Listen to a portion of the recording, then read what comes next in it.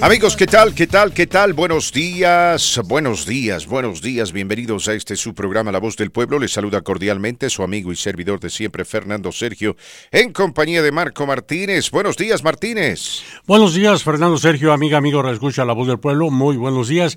Excelente en lo que cabe. Miércoles, mitad de semana, Fernando. Evidentemente está haciendo frío, Marquito. Fíjese que venía comentando con Sergio Morales, nuestro productor de KBNO, y no se siente tanto como el día de ayer. Hay una diferencia. Pese a que las temperaturas son bajas, el de ayer era frío ártico. Fernando. Es que lo que pasa es que ayer estaba haciendo viento. ¿Será por eso? Claro, el viento siempre lo que le llaman the wind chill factor, ¿no? Sí, el viento hace que la temperatura baje. Ahora no está haciendo viento y eso ha facilitado las cosas. De cualquier manera está haciendo frío. Y mucha nieve. Está haciendo frío, bastante nieve. No tanto porque esté nevando copiosamente, mis amigos. ¿Dónde? Sino porque la temperatura ha bajado y cuando la temperatura baja, la nieve no se derrite. Las carreteras se transforman en capas de hielo. Y por eso le pedimos, tal como lo hicimos ayer, de que se cuide mucho. Abríguese, hidrátese, maneje con cuidado. Su vida es más importante que cualquier compromiso. No tome las precauciones del caso para no tener que estar manejando rápido, para no tener que estar apurándose, entre comillas, en este tiempo. Muchas organizaciones gubernamentales están cerradas, las escuelas de Denver están cerradas, todo debido a la temperatura y a la dificultad que esto crea. ¿No? La gente que trabaja en el DPS, por ejemplo, no fue a trabajar. Todas las oficinas administrativas y las escuelas están cerradas. ¿Por qué? Porque, bueno, estas no son condiciones ideales. Pero gracias a Dios, mañana mejoran las cosas. Yo pensé que usted no iba a venir a trabajar, francamente. ¿Por qué? ¿Porque vivo más lejos que usted? Vive más lejos y dije, no, es un muchachito no se acostumbró a manejar bajo la nieve. Dije, no, por eso llegué más temprano hoy día. Por aquello de las dudas para prepararme y todo, y en ausencia de Fernando Sergio, pero me sorprendió verlo llegar, oiga. Wow, mire, usted es un aporte al capitalismo. ¿Te cree? Como dice un locutor por ahí. Sí, usted también, déjeme decirle, ¿eh? Usted también, yo lo vi aquí tempranito, bien abrigadito, con su cafecito en la mano, ya estaba ahí leyendo sus notas. En fin, eso es bueno porque tenemos esa misión, esa responsabilidad, y ¿no? Amor al trabajo y respeto al radioescucha. Porque Fernando. tenemos nuestros amigos, por ejemplo, a ver, que los que trabajan en restaurantes, en carnicerías, tienen negocios, ellos también están laburando. Y si usted va a trabajar, va a comer a un restaurante y le van a ofrecer, qué sé yo, unas sabrosas enchiladas, quiere que las enchiladas estén hechas como corresponde. Sí. Y hoy hablando de amor al trabajo, madrugo y me puse a revisar las noticias locales sobre todo, ¿no? Buen trabajo, excelente en la pantalla chica que hacen varios canales de televisión. La mayoría, usted que trabajó en la tele a propósito de un tiempo, estará de acuerdo conmigo, la mayoría de los que comienzan a transmitir las noticias en televisión, 6, 7 de la mañana, tienen que salir de la casa a las 3 de la mañana. Mire, yo le voy a decir... Y un reportero se atrevió a filmar el trayecto a las 3 de la mañana a una estación de televisión que está muy cerca aquí en Spear Boulevard. Y en la salida de la Lincoln en Broadway hay una señal de alto, el semáforo. Fue increíble lo que el señor filmó. 2 carros a toda velocidad, en plena tormenta de nieve, se pasan la luz roja, Francisco. Yo vi eso también, ¿eh? Captado, ¿eh? Dijo, un individuo se pasó la luz roja, yo paré, los que estaban detrás de mí también, pero este señor se pasó la luz roja, no sé por qué. En fin, siempre hay un idiota, siempre hay un imbécil que nos puede realmente causar serios problemas. Por eso yo le recomiendo a usted que tenga mucho cuidado, mi querido amigo, que se proteja y que maneje con precaución. Ahora, a ver, esta no ha sido indudablemente la peor tormenta que hemos tenido, porque no. En la historia de este estado hemos enfrentado cosas mayores y peores. Pero yo recuerdo bien, en determinado momento cuando yo cooperaba con la gente de Fox aquí, a nivel local, se venía una tormenta, una tormenta dura, y recuerdo que estaban haciendo las planificaciones para el día siguiente. Entonces yo había cumplido con mi labor. Yo iba los lunes y los jueves, visité... Pero en la tarde, ¿no? No, en la mañana, tempranito en la mañana. Okay. Yo tenía que levantarme bien tempranito porque tenía que... El segmento que compartíamos con la gente de Fox se presentaba a las 7:30 de la mañana. Entonces tenía la obligación de estar ahí a las 7, vivía en la parte sur del estado, ¿no?, de esta ciudad del área metropolitana, y me tomaban aproximadamente 45 minutos llegar a la estación. Entonces tenía que levantarme bien temprano, hay que ser disciplinado en eso, ¿no? Porque no podía, estaba representando a la radio, no podía llegar tarde. Entonces sí, llegaba media hora antes, etcétera. Y bueno, cumplí con mi propósito, hice el segmento. Después de que terminó la cuestión, tuvieron una reunión y hablaron del día siguiente. Y se anticipaba una tormenta de nieve terrible. Entonces el productor empezó a hablar con los reporteros y demás y dijo, bueno, el enfoque principal mañana tiene que ser el estado del tiempo. Sí. Tenemos que tener a reporteros en tal y cual lugar, tienen ellos cámaras instaladas en la ciudad, usted sabe. Entonces dijimos, estas cámaras que tenemos instaladas en la ciudad también tienen que ser activadas. En fin, hablando de toda la parafanelía asociada con este tipo de cobertura. Y llegó el momento de hablar de la hora en la cual se esperaba a todos. Dijeron, bueno, los necesitamos aquí a las 5 en punto de la mañana. Entonces uno levantó la mano y dijo, eso va a ser imposible para mí. Y el productor lo miró y le dijo, no te preocupes. Y ya hemos reservado el hotel, que está a 2 cuadras de la estación. Ahí todos ustedes van a dormir esta noche, precisamente para no tener inconvenientes. Dice acá, uno de los camarógrafos manejaba una de las camionetas de la estación de televisión, dice, él los va a recoger para que ni siquiera tengan que venir manejando. Todo ya preplaneado y por eso todos estaban ahí a tiempo. ¿Me explico? Sí. Son medidas preventivas que se adoptan, ¿no? Ahora estamos hablando de estaciones de televisión bastante grandes, bastante ricas, ¿verdad? Bueno, entonces pueden hacer esas cosas. En este caso hoy no sé cómo lo harán, pero sí, el periodista, reportero, sí, firmó todo el trayecto de su casa a la estación de televisión, 3 de la mañana, para comenzar a transmitir a las 6 de la mañana para llegar a prepararse. Prefirió llegar muy temprano por si las moscas, como dicen por ahí. Sí, un servidor. A ver, yo recuerdo, años atrás, yo trabajaba en un banco, en Commerce City, donde, bueno, me pidieron que los ayudara precisamente porque yo hablaba español. En esa época solamente me dedicaba a hacer los broncos y a trabajar en este banco y tenía un título de vicepresidente. Imagínese usted, qué bonita se veía esa tarjeta de presentación, vicepresidente. ¿Y qué está haciendo aquí? Bueno, después me enteré que todos en el banco eran vicepresidentes. Bueno. Yo pensé que me habían dado un cargo de privilegio, ¿no? Pero tenía que llegar yo, Marco Martínez, a las 8 de la mañana. Estábamos sorteando una tormenta de nieve terrible, mis queridos amigos. Yo, como le dije anteriormente, vivía al sur. Entonces salí a las 4 de la mañana, no le miento, salí a las 4 de la mañana, mis queridos amigos, y terminé llegando por la 225 hacia arriba a Commerce City, a esta institución bancaria, a las 8 de la mañana con 4 minutos. Caray. 8 de la mañana con 4 minutos. Llegué 4 minutos tarde. Ahora le voy a decir, yo era ya número 1. Era el mero de todos los banqueros personales y de negocios, porque yo era el único que hablaba español, o lo hablaba lo suficientemente bien. La gente me esperaba. Una fila enorme. El banco me apreciaba, porque nunca habían tenido a alguien quien fuera de hablar bien el español, sea una persona amigable, ¿no? Porque yo era muy amigable y reía con los clientes, etcétera. Me hacía amigo de ellos. Me encantaba conversar con ellos, escuchar su historia, en fin. Más joven, obviamente yo, mucho más joven. Usted sabe, cuando uno es más joven es menos cuadrado, en el sentido de que es más inocente. Ahí me miraba a veces el jefe de reojo como decir, ¿por qué tarda tanto con los clientes? Pero bueno, era parte del negocio, ¿no? Porque lo que se quería era establecer una relación. Pero yo tenía un jefe que era un troglodita. El jefe del banco, ¿no? Un troglodita, un dinosaurio. A ese hombre usted le discutía y se ponía a temblar, como gelatina. No le gustaba que le discutan. Entonces, llego yo a las 8:04, Marco Martínez, y el hombre estaba ahí, porque él vivía cerca, ¿no? Con su taza de café. Y me mira y le digo... Cara de jefe. Y le digo, me tomó 4 horas sortear el tráfico, le digo, y fíjate tú, toma su café. Y me mira y me dice, you're late. Le digo, Sí, le digo, estoy atrasado por 4 minutos. Pero le digo, a diferencia tuya, que tú vives alrededor a la vuelta de la esquina, le dije, yo vivo bien al sur. Le dije, ¿no? Y me toma mucho tiempo venir para acá.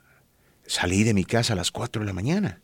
Fíjate tú, le dije, simplemente hay un tráfico del demonio, es difícil manejar, o sea, era sumamente complejo. Como ¿no? ahorita. Entonces le digo, pues hice el esfuerzo de venir acá, hombre. Tranquilamente podía haber levantado el teléfono y dicho, no puedo ir, porque las calles no son transitables, y ya, nadie hubiese dicho nada. ¿Y sabe qué me dijo? Así temblando, ¿no? Porque ya no le gustó lo que le dije. Se puso a temblar y me dijo, tú escogiste el lugar donde vives. Me senté al escritorio y me dio tanta rabia Marco Martínez. Sí, y le entiendo. luego vino a hablar conmigo, me dijo, necesito hablar. Le dije, no quiero hablar contigo, le dije. Es más, le dije, esta noche, en cuanto termine, cuando salga del trabajo, voy a hablar con el jefe regional. No quiero trabajar más contigo. Le dije, no quiero trabajar más contigo. Tú eres una persona simplemente muy difícil. No eres mi tipo de persona, ni yo soy tu tipo de persona. Que estés lloriqueando porque llegué 4 minutos tarde, cuando sabes cuán lejos vivo y el esfuerzo que estoy haciendo, me parece un insulto a la inteligencia. Entonces, claro, le entró un poco de temor porque sabía que yo era su mejor banquero, etcétera, pero me fui Marco Martínez, ¿no? Me fui, dije, no puedo estar trabajando para personas como esta, ¿no? Cuando no se aprecia lo que uno hace, Marquito Martínez, cuando usted está rodeado de gente que no aprecia lo que usted hace, a mí me ha tocado. Es mejor buscarse otro entorno. El problema, y lo digo sin afán de ser yo, el problema es que somos muy profesionales, Fernando. Y muy pocos patrones lo entienden eso. Es cierto, ahora yo le digo. Muy profesionales. Que llueva o truene, estamos a tiempo o antes de tiempo para prevenir. No, y hacemos el esfuerzo de venir. Sí, ¿no? Pero bueno, este hombre del banco no tenía esa visión. Me fui yo y dicho y hecho, creo que en 2 meses más lo sacaron porque era un tipo que no se llevaba bien con nadie. Pero, ¿sabe por qué yo siempre vengo a este programa con una sonrisa de oreja a oreja? Porque sé que la gente que nos escucha nos aprecia. Entonces, como estoy alrededor de gente que me aprecia, más allá de que no esté siempre de acuerdo conmigo, estoy feliz. Y para ser consecuente con lo que acabo de contarles, mis queridos amigos, Marco Martínez, aprecio de que usted esté aquí a mi lado. Gracias por venir. No, al igual es un placer. Ante todo, primero los radioescuchas, Fernando Sergio. Mis queridos amigos, a través de la gran cadena, que bueno, gracias por acompañarnos, gracias por estar con nosotros. Sabemos que muchos de ustedes están en este momento en el trabajo, así que les pedimos que, traten de salir temprano del trabajo si pueden, porque hay quienes pueden y quienes no, y manejen con mucho cuidado. Me refiero a la hora de regresar al trabajo, que será un poquito compleja precisamente por las inclemencias del tiempo. Aquí obviamente nosotros no somos los únicos. Está nuestra compañera de trabajo, Olga. Está nuestra compañera Socorro. Está también nuestro amigo Sergio Morales. Está don Rómulo. En fin, al pie del cañón. Y ojo, que esta tormenta no fue tan mala como se anticipaba. Esa es la buena noticia. Pero si usted nos quiere contar qué está haciendo en este momento, cómo ha sorteado las inclemencias del tiempo, adelante. Estamos aquí para escuchar lo que usted tiene que decir. Nos encantaría que usted nos comparta cómo es que está sorteando, repito, la inclemencia del tiempo y qué planea hacer el día de hoy. Ahora, si está trabajando, bueno, tiene que trabajar. Pero si no está trabajando y nos está escuchando en casita, ¿qué tiene preparado para el día de hoy? Para aprovechar el tiempo, ¿no? Fuera de ver televisión, por ahí quiere leer un libro, por ahí se va a cocinar un sabroso caldito, chocolate abuelita, en fin. Nos encantaría escuchar lo que usted tiene que decir. Y más adelante, por supuesto, vamos a abrir líneas telefónicas. En noticias de carácter nacional, mis queridos amigos, los Estados Unidos tomó la decisión de enviar soldados a Europa del Este.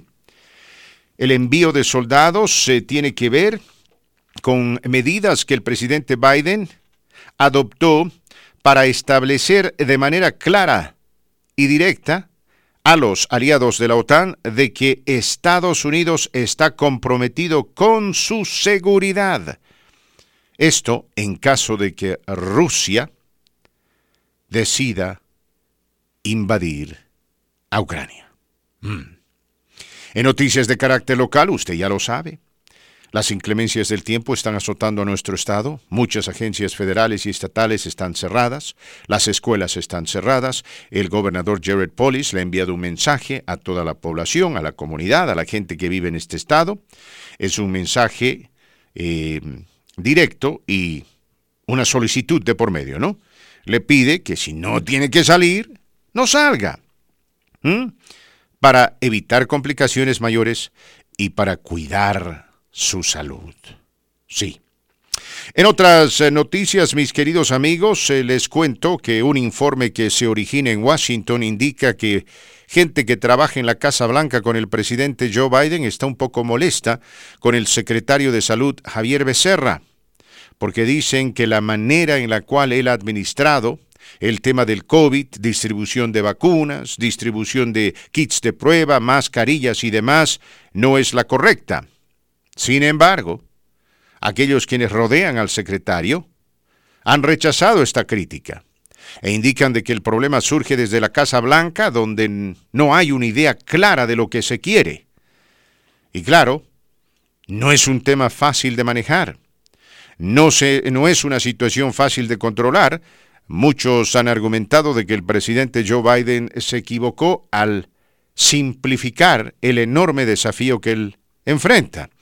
Es más, recientemente me encontré con un artículo que fue publicado en la revista de The Economist y dice que Joe Biden está condenado a fracasar. ¿Por qué? Porque mucha gente espera demasiado de él, tomando en cuenta las circunstancias en las cuales vivimos y aquello que está totalmente fuera de su control, como el petróleo. No, el precio del petróleo, él no lo controla. Él no tiene parte ni suerte en esto. Cuando el precio baja, el beneficio o el reconocimiento no recae sobre el presidente porque él o ella no tiene ni parte ni suerte en esto. Cuando el precio sube, tampoco. En fin, también quiero dejarles saber que la compañía Pfizer está solicitando una autorización del gobierno para develar su vacuna para niños, es decir, hasta los 5 años, de 1 a 5 años. Los niños podrían ser vacunados en contra del COVID. De acuerdo a la compañía Pfizer, la vacuna ya está lista, se han hecho los exámenes correspondientes y está pidiendo autorización de emergencia de la FDA por sus siglas en inglés, la Administración de Drogas y Alimentos. Marco Martínez, a ver, cuénteme lo que está haciendo noticia en México, por favor.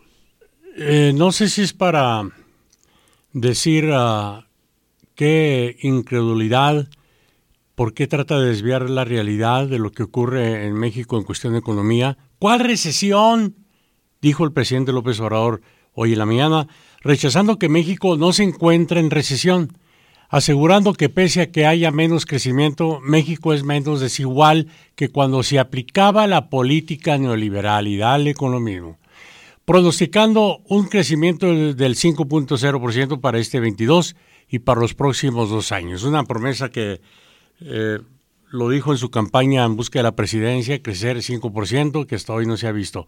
Y asegurando que la llegada de la nueva variante Omicron, entre otros factores, impidió que México llegara a crecer al 6% el año pasado.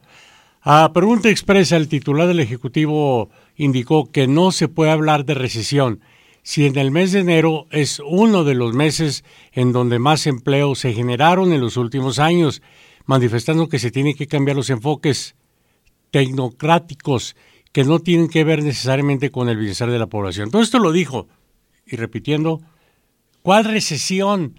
Pero no presentando pruebas, pero en serio, no presentando números, no presentando dónde ha crecido la economía en México, cuántos trabajos han generado, en qué sectores se han generado esos trabajos, sin presentar alguna prueba hoy en la mañana.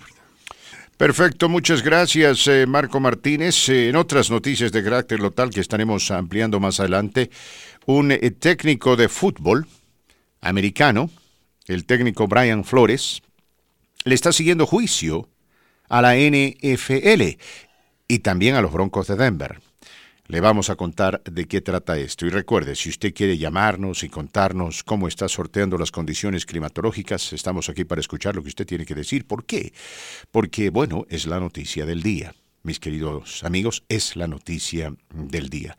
A propósito de noticias interesantes, le cuento, Marco Martínez, y esta es una noticia interesante, que el equipo de fútbol The Washington Redskins, que después se transformó solamente en The Washington Football Club, acaba de develar su nuevo nombre y su nuevo logo, además de los colores de la camiseta. ¿Qué le parece? ¿Ya dio nombre? Sí. ¿Se puede o más adelante? No, ya lo tenemos. Se lo digo ahora. Porfas. No sé qué le parece. Tengo curiosidad. Pero, a ver, tenemos a los Denver Broncos, ¿no? ¿Qué son los Broncos? Caballos. Tenemos a los Green Bay Packers. ¿Por qué les dicen Packers? Porque en la ciudad de Wisconsin hay muchas empacadoras de carne. De queso. Y de queso, tiene usted razón, de queso. Gracias Sí, por la sí. corrección, de queso.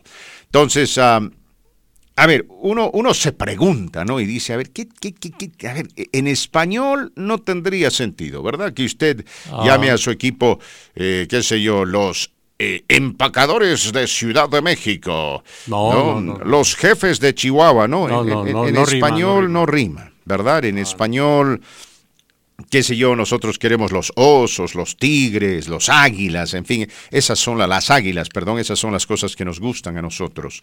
Pero bueno, el Washington Football Team, que era conocido como los Redskins de Washington, por 87 de los 90 años de existencia de la franquicia, acaba de develar su nuevo nombre. Se llama Commanders. What? Los comandantes de Washington. No. ¿Qué le parece? Nada comercial. Washington Commanders. Había la opción de llamarlos The Red Hogs. The Red Hawks, pero... Porque recuerda usted que durante la época del técnico más exitoso de los Redskins, porque así se llamaban, mis amigos, quienes ganaron 3 Super Bowls en la década de los 80, pues tenía una línea ofensiva terrible, ¿no? Una línea ofensiva enorme que abría unos agujeros bastante grandes para que el ataque por tierra tenga éxito, sí, ¿no? Recuerdo, entonces les decían The Hogs, los cerdos, decían The Hogs, porque decían estos son grandes y gordos, son los cerdos. Entonces decían los cerdos rojos de Washington. ¿Por qué no lo dejaron así mejor? Esa era una opción. La otra opción era los almirantes de Washington. Suena mejor que Commanders. Commanders, los Darth Vaders de Washington, los Commanders, así se llama el equipo. Pero bueno, Los ya es oficial esto. ¿Es oficial? Y ¿sabe qué? Me gustaría, si se puede, con el transcurso del programa, hablar un poco más de esta demanda hacia la NFL y los Broncos de Denver. Sí, porque hay mucha tela donde cortar con ese tema. Hay mucha tela donde cortar. Aparentemente, mis queridos amigos, tenemos a 2 borrachos a cargo de los Broncos de Denver. Por lo menos eso dice el señor Brian Flores. Yo sé quién es uno de ellos, me imagino que es Yahweh. Sí, más adelante vamos a hablar de esto. Sí, por favor, sí. Muy bien, perfecto. 36 minutos después de la hora. Vaya con la llamada telefónica, por favor, Marquito Martínez. Sí, me permite antes, perdón, Sergio, yo prometí enviar un saludo hasta Los Ángeles, California. Ojalá esté escuchando y si no, haré lo posible por enviarte el saludo. Mi querido señor maestro de los shows de las mañanas, Humberto Luna, estuvo hospitalizado gravemente por el COVID-19, Fran Sergio. Bueno, le deseamos todo lo mejor. Ya se está restableciendo, subió unos videos. Maestro de los shows de las mañanas, que te restablezcas y gracias por todo, ¿eh? Así es que adelante, mi querido Humberto Luna. Vamos con llamadas. Adelante. Buenos días, la voz del pueblo. Sí, buenos días. Adelante, le escucha Fernando Sergio, adelante. Tengo una pregunta. ¿Ustedes no conocen a alguien, por ejemplo, yo quiero sacar mi licencia, pero tuve licencia a otro nombre y quisiera saber si no hay problemas o qué pasaría si la saco? ¿Tú tienes documentos? No. Y bueno, entonces tú tenías una licencia con otro nombre. Con otro nombre, sí. Caray, hay ciertas cositas que te tengo que preguntar, pero no te las puedo preguntar al aire porque no quiero que te comprometas. Es la verdad, porque no queremos dar lugar aquí a la autoincriminación, ¿me entiendes? Entonces te voy a pedir que por favor le dejes tu número telefónico aquí a Marquito Martínez. Ya cancelamos la computadora, ¿no? Ustedes saben, mis amigos, teníamos una computadora rusa acá, la Sputnik, pero bueno, la cancelamos porque Marquito Martínez tiene serios problemas manejando la computadora y para colmo de males la computadora viene con instrucciones en ruso, imagínese usted. Entonces es complicado eso, ¿no? A ver, aquí le paso el cuaderno, Marquito Martínez.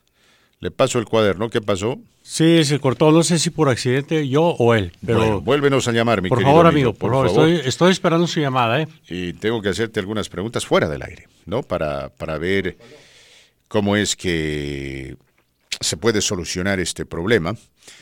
Y, lógicamente, ¿no? Ninguno de ustedes quiere ir al DMV y decir, señores, quiero sacar una licencia a mi nombre porque antes la tenía bajo otro nombre. Todo eso está en espera, ¿eh? No llama el Muy amigo. bien, está bien, está bien. Tenemos 3 horas y media, así que el amigo nos puede volver a llamar. Vuélvenos a llamar, mi querido amigo, por Aquí favor. lo estoy esperando para tomar sus datos. Adelante, llamas, Fernando. ¿Qué tal? ¿Con quién hablamos en La Voz del Pueblo? Buenos días. Chule, buenos días, Fernando. ¿Cómo le va? ¿Cómo estás? ¿Cómo te va? ¿Cómo te estás calentando en este día terrible? ¿Estás trabajando o qué? No, encantado, me gustaría estar bien, pero estoy bien de esto que calienta. Tengo una queja. ¿Tienes una queja? Adelante, quéjese, échele. Sí, mire, fui a la carnicería que se llama la carnicería La Mexicana, que está en la Sierra Boulevard y la 7. Y ahí fui a comprar unas tortillas así para asar. Y luego compré una agua fresca de tamarindo. Y luego pago la carne para asar y luego me siento en una mesa y viene una señora acosándome, insultándome. Oiga, joven, persona, aquí me habla a mí. Dije, oiga, me dije, ¿qué le pasa? Le dije, dice, ¿usted pagó el agua? Oiga, me acabo de sentar, ni siquiera la pruebo. Le dije, creo que lo va a pagar. Dije, yo caso me salió. Entonces, ¿sabe qué? Me tomé el agua, que me la tomé, me dio coraje y luego va y se queja ahí enfrente. Oiga, en primer lugar, dije, ni he tomado el agua, ahí está la mesa, pero lo va a pagar. Que está tan bien con el dinero, le dije, que bárbara, le dije, no me está acosando, le dije, me está insultando, es falta de respeto, por favor, si tiene cultura, por favor, cállese, le dije, escuche y aprenda, le dije, ya la pagué, le dije, ¿qué le pasa? Dígale aquí en la cajera, a ver, ¿quién es este patrón aquí? Que no puede hablar, ¿sabe qué? Yo lo encontré en G, el patrón se llama Pascual, ahí de la bajada Mesa en Red, son tan groseros, es un acoso, me está acosando, y están tan hambrientos y regatean mucho con el dinero, para mi opinión. Fernando, usted, Marco Martínez, de veras, necesito la Pero tú pagaste por el agua. La Voz del Pueblo, porque eso está mal. Claro. Por favor, que no apoyen a eso. No te dejaron comer tus no está bien eso. No te dejaron tomar tu agüita de tamarindo. No te dejaron tomar tu agüita de tamarindo. Ni siquiera me regresa la llamada. ¿Por qué? Porque no les importa. Son tan groseros y regatean mucho ahí con el dinero. Tonta. No apoyen a eso. Ya no nos está escuchando. Son tan groseros, fueron groseros contigo. No les importa los clientes, ¿me entiendes? Creo que está mal. Bueno. Queja. Bueno, gracias por tu queja, mi querido amigo. No anden cobrando antes, por favor. ¿Usted le ha tocado esto? Que le sirven y luego inmediatamente van y le cobran. No, generalmente no he tenido ese problema. Yo les soy totalmente regularmente honesto. cuando uno pide, salvo que no sea el mesero o al mostrador, pides, ahí tienes que pagar. Claro. Generalmente cuando uno ordena, evidentemente usted va al mostrador, paga y luego le traen la comida a la mesa, usted se la recoge y se la lleva a la mesa. Pero ya cuando es un servicio de mesa, obvio, no. Se paga al final. Al final le entregan su ticket. Bueno, ya está tu queja. Hay derecho a réplica. Por supuesto que negocio, sí. Por supuesto que sí. Si alguien del negocio quiere hacer una réplica, no escuché particularmente el nombre lo dio. Sí, pero yo no le puse atención, no entendí. No viene al caso mencionarlo, conozco ese lugar. Pero si alguien del negocio cree que tiene la necesidad de responder a esta queja, puede hacerlo, porque siempre es importante enfocarse en ambos lados de la moneda, o en este caso, escuchar de ambas partes. ¿La llamas? Más llamadas, Marquito Martínez. Gracias. Se nos fueron por ahí, se congeló el teléfono. ¿Qué tal? ¿Con quién hablamos? Buenos días. Buenos días. Sí. Ahí está. Sergio. Sí, señor. Mire, Fernandito, sí sabe que quiero hablar con usted, pero no sé si podría hablar fuera del aire con usted. Fuera del aire, ¿cómo no? Marquito Martínez te va a tomar los datos fuera del aire. A propósito de ayudar a nuestra comunidad, a mi buen amigo Moctezuma, quien trabaja allá por me parece por la Chambers y la... a ver, ¿dónde está la Chambers y la Sable, creo? Quiero decirle que sigo esperando que me llamen de este banco.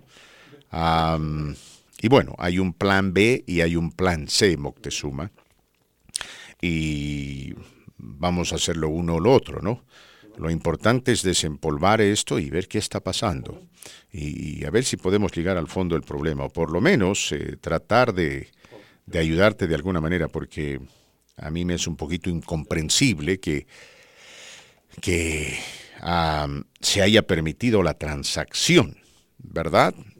Pero en fin, hasta hablar con ellos no puedo, francamente, no puedo sacar una conclusión. Esa es la verdad. Vamos con más llamadas. Marco Martínez, buenos días, mis queridos amigos. ¿Qué tal? ¿Con quién hablamos? Sí, con José Ortiz. Hablé ahorita y se me cortó la llamada. Muy bien. Quédate con nosotros, José. Te va a tomar los datos Marquito Martínez. Repito, necesito hablar contigo fuera del aire porque hay ciertas preguntas que no te puedo hacer. Marquito, apague su micrófono, por favor. Mis queridos amigos, el director técnico o exdirector técnico, no es Bryant, es Brian Flores. Le está siguiendo juicio a la NFL. Le está siguiendo juicio al equipo de los Giants de Nueva York y a los Broncos de Denver. Porque él dice que estos equipos de la NFL, que están obligados a entrevistar a un candidato minoritario, ¿no? A una persona que no sea precisamente blanca, lo hacen simplemente por cumplir. Nada más que por cumplir. Y le voy a ampliar los detalles más adelante. Vamos a ir con más llamadas telefónicas, Marquito Martínez. Más llamadas telefónicas en este día. ¿Qué tal? ¿Con quién hablamos? Muchas gracias por el saludo. Lo reciprocamos. ¿Con quién hablamos en La Voz del Pueblo? Línea 69. ¿Qué tal, Fernando? La línea de la felicidad. La línea de la felicidad, ahí.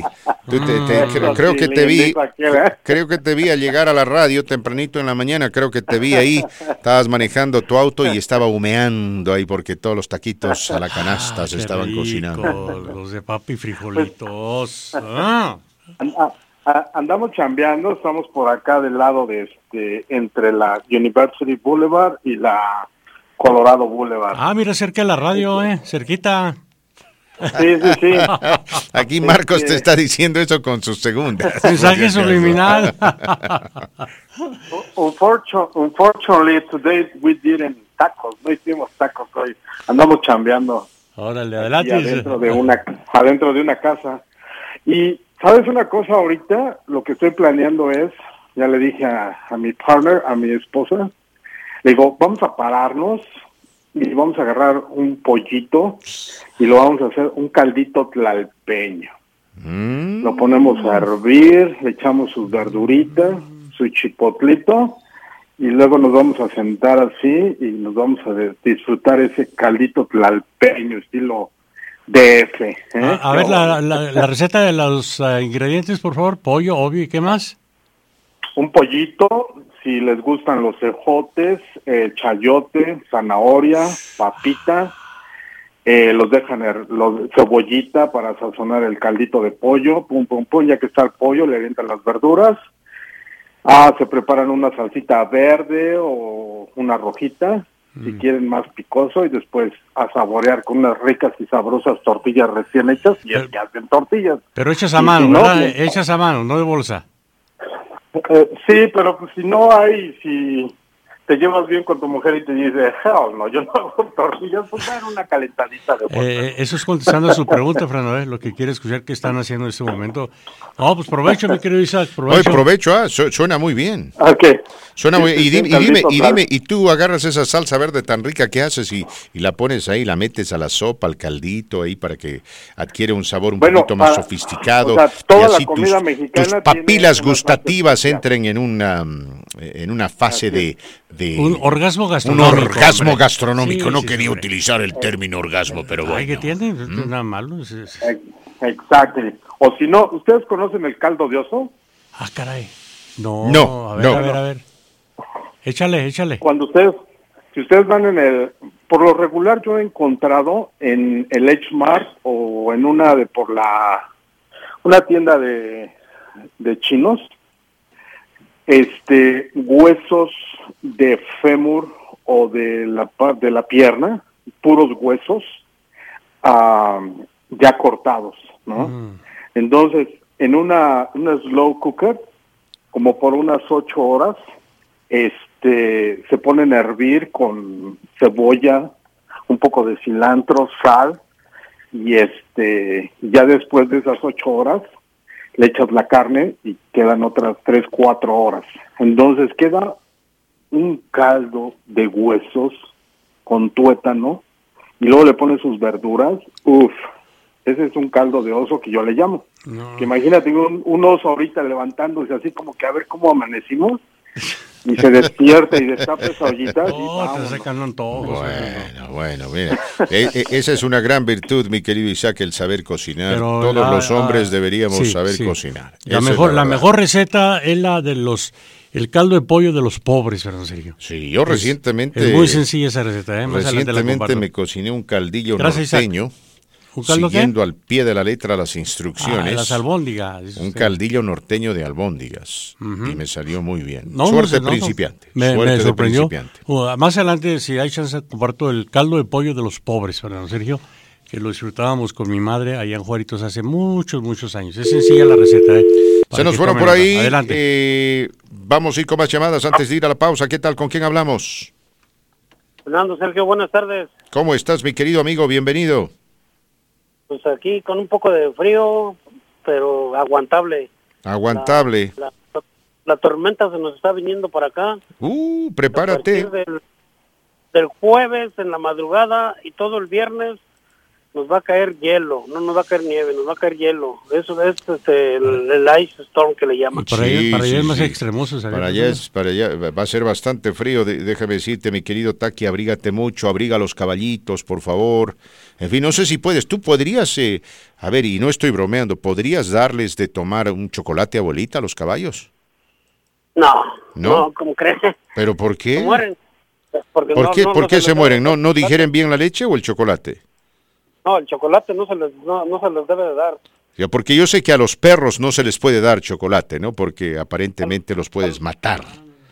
Eso sí, pero no sabía que los caballos estaban en la misma categoría. Pero bueno, esa es otra historia. ¿Sabe de que ayer estuve tratando de llamarle para decirle que, bueno, como comentario, ¿verdad? Que ya me llegaron mis pruebas del COVID, de las que pedí procediendo de la información que usted puso ahí en la página de la estación. Ajá. Y pues espero no ocuparlas, ¿verdad? Porque pues yo creo que esos se ocupan cuando uno se siente mal y anda ahí pues malón, ¿verdad? Sintiéndose con síntomas de gripa o de algo, pero yo la verdad, gracias a Dios, no tengo ese tipo de síntomas ni nada, y ahí los tengo ya, les dije a mis hijos que ahí están, y para cualquier momento que se lleguen a sentir mal, se hace la prueba.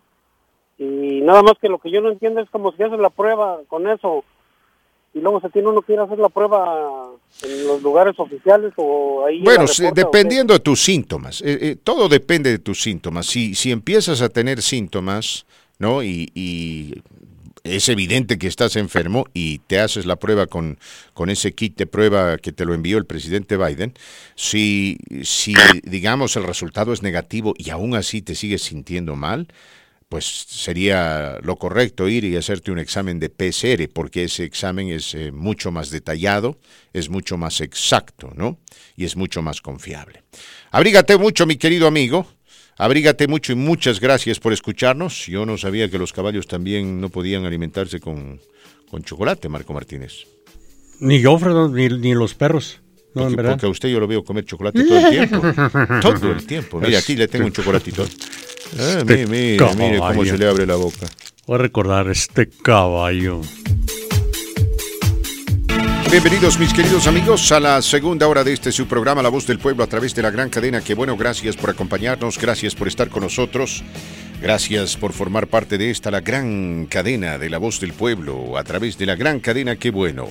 Recuerda el número telefónico a marcar 720-523-0000. Repito, 720-523-0000. Como ya es costumbre, en micrófonos, su amigo y servidor de siempre, Fernando Sergio, en compañía de Marco Martínez. Estamos al aire por la 97.7 de frecuencia modulada, la 1280 de amplitud modulada y el internet. Usted nos puede buscar en TuneIn Radio bajo KBNO, todo en mayúscula.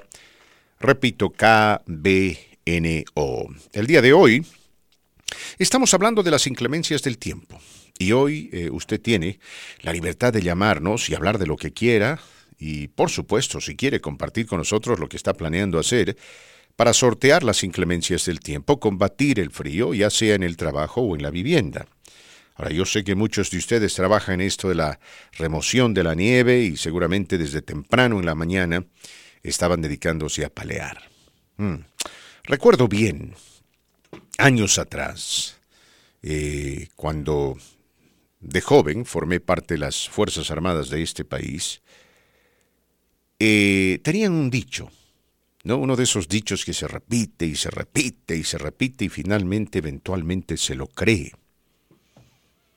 Y este dicho estaba asociado precisamente con las situaciones difíciles que uno enfrenta cuando está en el ejército. A ver, lo ponen a marchar por 12 millas, ¿no? Con una mochila con 50 libras de peso, más su fusil. Las primeras 6 millas son las más fáciles.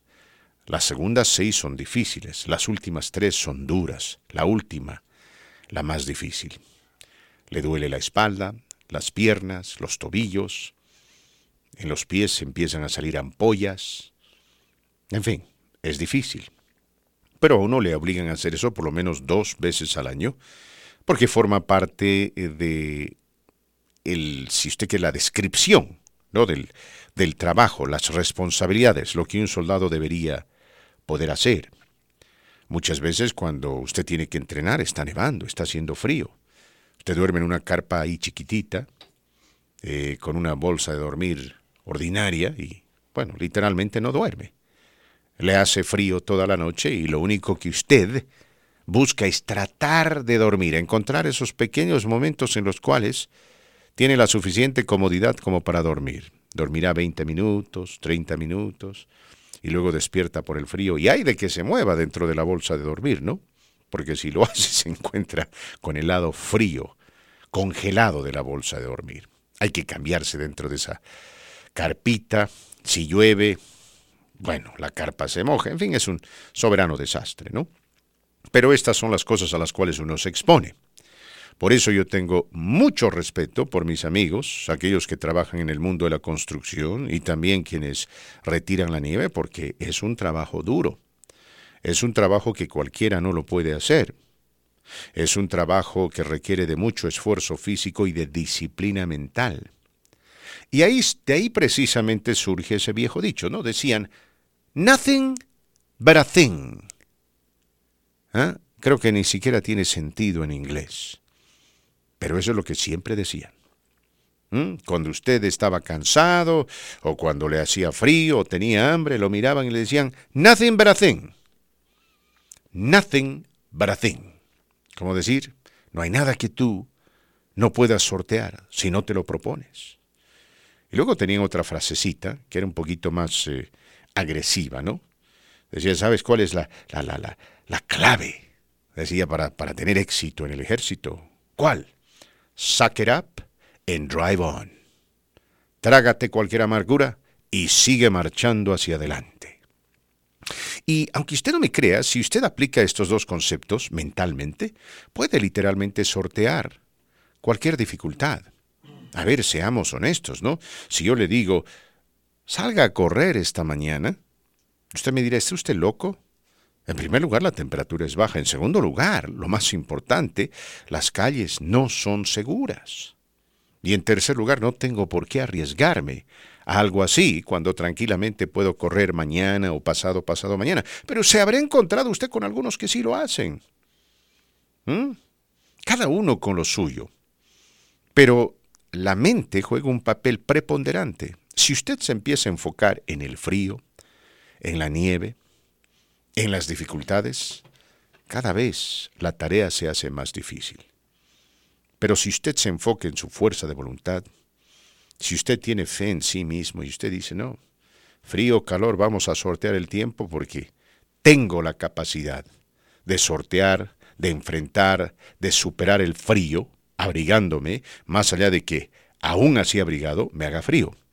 Porque no es, por lo menos el frío que reina hoy, insoportable, pero sí castiga. Y por eso, le pregunto, ¿qué está haciendo usted para combatir el frío? A ver, nos dice nuestro amigo Taki que a los caballitos no se les puede dar chocolate abuelita. ¿De qué manera, por ejemplo, usted daría calor a su mascota? Le digo porque esta mañana, mientras venía al trabajo, me encontré con uno o dos que estaban caminando al perro. En pleno frío, ¿no? Ahora todo depende del perro, digo yo. Hay perros que, como los Siberian Huskies, que, bueno, les encanta este tiempo. Esa es su genética. Los invita a disfrutar de la nieve, pero hay otros perros que no. La mayoría de los animales genéticamente hablando están ya preparados para esto. ¿No le tienen miedo al frío? No le tienen. Y los caballos igual. Pero no le tienen frío, no le tienen miedo a la nieve. Qué curioso, ¿verdad? ¿Verdad? Sí, el ser humano mira diferente, ¿no? Sí, y la cuestión es la mente, ¿no? Porque, y nos ha pasado a todos. Hay días en los cuales usted se levanta y no tiene ningún inconveniente con palear la nieve, en fin, hacer lo que tiene que hacer para cumplir con su propósito. Y hay otros días en los cuales a uno le viene una modorra, una pesadez, es decir, no quiere ni levantarse de la cama porque ya le hace frío. ¿Y por qué le hace frío? Porque he estado escuchando y leyendo acerca de la tormenta y las temperaturas y poco a poco ellas tienen un efecto en su mente. Y yo creo mucho en esto de reprogramar cerebro o prepararse mentalmente. Ayer en la tarde comencé, solo por un ejemplo, a prepararme mentalmente para lo que venía hoy día. ¿Cómo prepararse mentalmente para lo que venía hoy día? Teniendo lista la ropa que se iba a usar, las botas de nieve que parecen del Army from Sergio, y empezar a planear cómo voy a llegar a trabajo por mi situación, por lo que pasa de mi enfermedad, ¿no? ¿Cómo voy a llegar al trabajo? Me gustaría llegar temprano por si hay algún inconveniente, que Fernando no pueda llegar a tiempo por la distancia de la radio donde él vive. Estuve revisando las noticias, cuáles calles están más peligrosas, etcétera, etcétera, en serio. Y ya me comencé a reprogramar. Encontré la solución. No, en la mañana estaba más peligroso que ahorita, ¿no? Dije, manejar, estacionarme, caminar con la nieve como ando ahorita con mis piernas, me puedo tener un accidente. Entonces le llamé a un buen amigo, gustosamente aceptó, pasó por mí, ya me dejó en la radio, llegué a la hora que me lo propuse, tranquilo, mi hermano, en serio. Tranquilo, ¿no? Hablo por el caso personal de un servidor, por lo que pasé. Repito, muchos que están al 100% físicamente, pues yo creo que se preparan también, o algunos no se preparan. Y ahí es donde viene la incomodidad de comenzar el día. Levantarse a la misma hora, no pensar en el tráfico, ponerse cualquier ropa, salir con ropa ligera, aguantar más el frío. Voy a llegar tarde porque el cuate, como lo que le ocurrió a usted con el banco, ¿no? Llegó 4 horas tarde, le tomó 4 horas sin llegar al trabajo. Híjole, está muy lento el tráfico, voy a acelerarme, y ahí viene lo que uno no se imagina, los accidentes, etcétera, ¿no? Entonces, programarse de un día al otro, pues creo que es sencillo, ¿no, Fernando? Sí. Inclusive hasta qué voy a comer. Pues va a ser un día muy feo, muy nublado, con mucha nieve, un caldito, algo calor, una sopita, o etcétera, ¿no? Programarse, así de sencillo. Muy bien, para las perfecto. inclemencias del tiempo. Por supuesto. A ver, ¿usted qué planea cocinar? Marquito Martínez, me cuenta después de la llamada telefónica, me dice lo que usted planea cocinar. Sencillo. Más adelante, mis queridos amigos, les vamos a contar lo que está sucediendo en Ucrania. Imagínese usted ir a la guerra en este tiempo. Pobrecitos. Digo los rusos y los ucranianos. Ojalá no se dé, que Dios no lo permita. ¿Con quién hablamos en La Voz del Pueblo? Con José, buenas. ¿Cómo estás, José? Días, bienvenido. Fernando. ¿Cómo te va? Muy bien. Pues ir aquí puchando nieve, haciendo raspados, decimos acá. Ah, caray, ¿dónde te encuentras particular en este momento? ¿Dónde te encuentras? Ahorita mero voy en el 25 y la Dry Creek. 25 y Dry Creek. ¿A qué hora empezaste a trabajar? A las 12 de la noche. Fíjate tú. Ahora, tú eres de los que tiene esas camionetas que tienen la pala. Exacto. Ajá. Entonces ya tienes una ruta determinada. Te dan una ruta determinada. Si tú formas parte de la cuadrilla voluntariamente, ¿no? Porque la camioneta es tuya. Asumo que le pones, le instalas la pala esa para cumplir con ese propósito y te recompensan por este esfuerzo, ¿no? Claro que sí, pero mire, la troca que yo manejo, don Fernando, es una compañía y limpiamos la ciudad de Casopine. Ah, ya veo. Entonces tú trabajas para la compañía. Entonces, ¿te permiten llevarte la camioneta a la casa o te tienes que presentar en headquarters, como dicen en inglés, ¿no? En la base de operaciones, calentar el motor y partir a las 12 de la medianoche.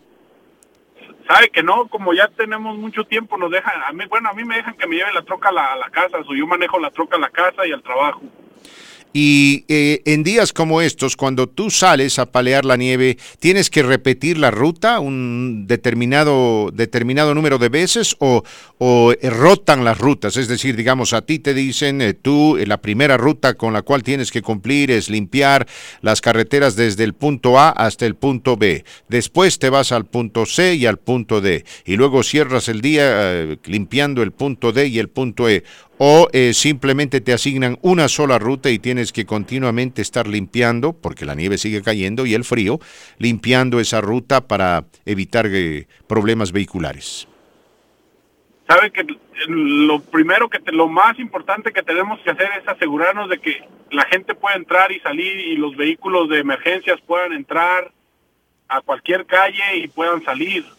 Por lo regular casi es la misma ruta, solamente que alguien ocupe ayuda en una ruta diferente, pues todos nos movilizamos a esa ruta, pero son muchas trocas las que traemos, casi nunca tenemos ese problema. Uno hace la ruta A, otro hace la ruta B, otro hace la ruta C, y ya si el de la ruta A ocupa ayuda, pues mandan al de la ruta B a que le ayude, y luego ya se movilizan los demás a ayudarle al de la C a terminar más rápido. Qué interesante. ¿Qué tipo de camioneta o troca manejas?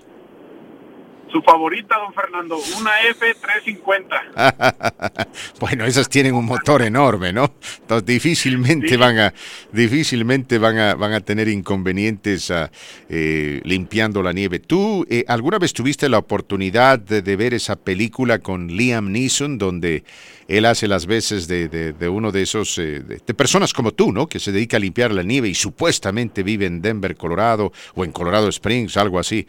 ¿La viste? Sí, la miré, creo le matan a un hijo, ¿no? Exacto. Sí. La miré, pero mire, yo le quería decir algo a Marquitos. ¿Qué quieres decirle a Marquitos?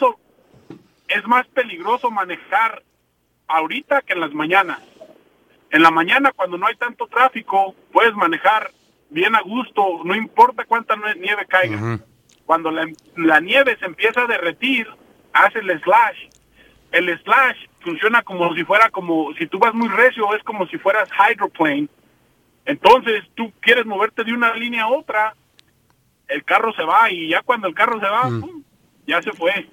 Eso es mucho más difícil manejar ahorita que en las mañanas cuando la nieve todavía está más fresca, que no la han aplastado tanto y no hay agua. ¿Hay algo de razón? Sí. A ver, bueno. Entonces, tú vas a trabajar todo el día, porque asumo yo que cuando la gente esté regresando del trabajo a la casa, entre las 3 y las 6 de la tarde, es ahí cuando van a haber bastantes problemas vehiculares, pienso yo. Exacto, y ya está limpio. Ahorita nosotros ya acabamos de limpiar. Ya la gente haga de cuenta que las calles están, lo que vienen siendo 3 o 4 trocas pasadas, o las calles están anchas.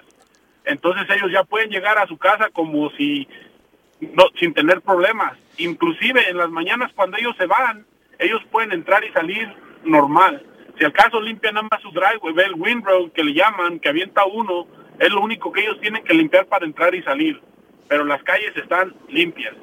Entonces, lo que tú me recomendarías, o sea, básicamente lo que tú indirectamente nos estás recomendando, mi querido José, es que después del programa hablemos con don Rómulo y le pidamos que nos deje ir a la casa más temprano para precisamente evitar esos problemas vehiculares. Exactamente. Muy bien, yo te agradezco por el consejo. Anótelo, Marco Martínez. Después del no, programa vamos a hablar con don Rómulo. Sí, urge. Gracias, mi querido José. Gracias por escuchar el programa y maneja con cuidado. Más allá de que tienes una troca bastante fuerte y poderosa, maneja con cuidado. Igualmente, que tengan un buen día. Gracias, mi querido amigo. Vamos a ir a la pausa, Marquito Martínez. Tenemos que cumplir con nuestros patrocinadores y luego continuamos con más. Están escuchando La Voz del Pueblo a través de la gran cadena. Que bueno, nos envía un mensaje. Un oyente dice: Fernando, ¿me podría indicar cómo puedo conseguir mi número de ITIN? Con todo gusto, después de la pausa. Más 32 minutos después de la hora, vamos a ir con llamadas telefónicas, Marco Martínez, y luego le cuento lo que está pasando con los Broncos, la NFL y el juicio que inició el ex director técnico de Brian Flores, que en su momento fue el estratega principal, el el head coach de los Delfines de Miami. ¿Qué tal? ¿Con quién hablamos en La Voz del Pueblo? Buenas tardes. Buenas tardes. Buenas tardes, ¿con quién hablamos? Bueno, buenas tardes. ¿Cómo estás? Bienvenido al programa. Muy bien, gracias a Dios. Me da gusto saludarlo, Fernando Sergio. Igualmente, mi amigo, igualmente. Sí, mi nombre es Jesús Rubio González. Sabe que tengo no un problema, sino que trabajé con mi patrón y pues no sé, no he recibido mi cheque y les hablo y no me contestan ni nada de eso. ¿Dónde? Y cuando tú me hablas de tu patrón, ¿te refieres a la persona que maneja la compañía o empresa en la cual trabajas, o estamos hablando de un contratista o subcontratista? No, yo trabajaba, incluso yo era mayordomo ahí. Ajá. Y tuvimos un desacuerdo porque yo tuve malo del COVID, entonces me dijo él que me fuera a hacer el test del COVID, me lo fui y me lo hice, salí positivo y me dijo, estate en la casa, estuve en la casa. Entonces cuando iba a regresar a trabajar, pues noté muy diferente, muy déspota el señor. Uh-huh. Entonces le dije, ¿sabes qué? Yo no puedo trabajar contigo, yo voy y te dejo la camioneta del trabajo y pues cada quien por su rumbo. Entonces, pues yo esperaba en principal me debe dos días de trabajo, 2 días y medio, uh-huh. Pero lo del COVID no sé si pagan o no pagan, no me interesa eso. Supone que COVID, sí, pero... se supone que sí, aquí en el estado de Colorado te tienen que pagar. Okay. Eran 10 días, ahora son 5 días. Ok, bueno, entonces como yo tenía tiempo trabajando con él, yo sé que si me hubiera mandado mi cheque, yo no le cobraría mis vacaciones, ¿ve? Yo estaría contento con mi cheque, por lo que me debe. Pero pues ya que estamos en este acuerdo, en la mañana hablé con el superintendente, y me dijo ya no me contesta tampoco. Entonces pues no sé qué puede hacer. ¿Cuánto te debe, de acuerdo a tus cálculos? Recuerdo mis cálculos, yo nomás le estoy cobrando 3 días de COVID y 2 de trabajo con 43 horas. Y mis vacaciones también. Ya veo. Ay, Fernando Sergio, tengo una hija, apenas se acaba de ir para la guerra. No la guerra, sino ella está en la Fuerza Aérea. Se llama Karen Rubio. Ella también anda en la Fuerza Aérea, se fue a entrenar. Sí. ¿A qué lugar? Ella ya tiene ya en otro contrato con la Fuerza Aérea ya. ¿Por cuánto tiempo? ¿4 años? Jordania, se llama. Sí. Jordan, ya. Jordania, la mandaron. En el Medio Oriente, ya. Sí, allá anda ahorita mi hija. Ay, Dios me la cuide. Bueno, sí. No, y bueno, la gente de la Fuerza Aérea, gracias a Dios, los tratan muy bien. Y generalmente no están en el frente de batalla. Así que en ese sentido no tienes de qué preocuparte. Sí, y luego ella está para sargento, ya está... fíjate tú, qué bien. Le gusta mucho eso. ¿Cuándo irás a visitarla? Yo sí quiero ir, si Dios me presta vida, va a estar 6 meses allá, quiero ir antes de que se venga para allá, porque me dice que está muy bonito para allá. Y quiero ir para allá. Qué interesante. Mi querido amigo, ¿cuánto me dijiste que te deben? Como yo pienso como unas 43 horas me debe este señor. ¿Y a cuánto te pagaba la hora? A mí me pagaba la hora 37. 37, más aproximadamente $1,500, ¿no? Más o menos. Más o menos. Yo nomás quiero que me paguen mi tiempo y luego mis vacaciones, porque nunca paga. Él es muy agresivo, es muy... Y yo por eso ya no quise hablar con él, porque dije yo, el último día... O sea, te echó la culpa por enfermarte. No, es que yo traía a mi grupo de gente. Entonces, como yo mis trabajos los trabajé bien, los saqué bien, y ya me quiso desbaratar mi grupo. Entonces yo le dije, ¿sabes qué? Si yo no puedo trabajar así con otra gente, yo no voy a andar enseñando gente que yo enseñé a trabajar y ya me manda gente como que yo fuera el entrenador de la compañía. ¿Cómo lo ubicaste? ¿Por Angie's List? No, por el teléfono me habló, yo trabajaba teléfono en la compañía y fui y le dejé todo su ¿Y camioneta. por cuánto tiempo trabajaste con él? Como por unos 8 meses. 8 meses. Entonces, anteriormente te pagaba a tiempo y te pagaba con un cheque de la compañía, ¿verdad? Sí. Muy bien. Perfecto. Por favor, te pido que nos dejes tu número telefónico fuera del aire. Tengo que recopilar otros datos, pero lo que vamos a tratar de hacer es contactar a este señor y pedirle que te pague, ¿no? Vamos a tratar de ayudarte en eso. Hay muchas formas de hacerlo y bueno, ojalá tengamos éxito persuadiéndolo. Si no, está la opción de ir al Departamento de Trabajo y presentar una queja formal. Y también se lo puede llevar a corte. Esas son opciones que se tienen, mis queridos amigos. Y ya veremos cómo manejamos esta situación para darte una manito. Haremos un esfuerzo sincero para ayudarte. Gracias, mi querido amigo. Marquito Martínez, le quiero contar algo interesante. ¿Quiere que le cuente algo interesante? Sí, por favor, Fernando. Bueno, le cuento que Jeff Zucker, el presidente de la... El CNN. De CNN. Sí, cómo no. Bueno, se confesó. Se confesó. Ah, caray. Se confesó porque el compadre Zucker estaba teniendo una relación inapropiada con una mujer llamada Alison Gollust. Otro de CNN. ¿Qué está ocurriendo? ¿Hay fiebre ahí o qué? ¿De calentamiento? Alison Gollust. Cuando yo leí ese nombre, Marco Martínez, inmediatamente dije, un momentito. A ver, el nombre. Alison Gollust. Yo la conozco a esta mujer. Me suena. No, usted no le suena porque usted no tiene idea de lo que yo voy a hablar. Goldstein. No, Gollust. No venga con cuentos, por favor. Okay. Bueno, oiga, ¿qué ocurre ahí? A usted no le suena. Pura calentura en CNN, ya van varios. Lo que pasa es que, ¿sabe qué? En cuanto leí el nombre dije, caray, yo conozco a esta muchacha. A ver, échale. Y entonces empecé a rascarme, ¿no? La cabeza. No me asuste. Pero a ver, le vamos a contar a la audiencia lo que está pasando. El presidente de CNN, Jeff Zucker, renunció a su puesto. Porque desde el año 2013 ha estado manteniendo una relación inapropiada con una de sus trabajadoras. Una de sus trabajadoras, quien... reporteros. Ojo, Alison Gollust. Y aquí quiero que usted me entienda lo siguiente, mi querido amigo. A ver, se las voy a plantear de la siguiente manera. Esta muchacha, o esta señora, Alison Gollust, estaba teniendo una relación inapropiada con él, ¿no? Él era presidente de CNN, ella era vicepresidente de comunicaciones, había anteriormente trabajado para el gobernador de Nueva York.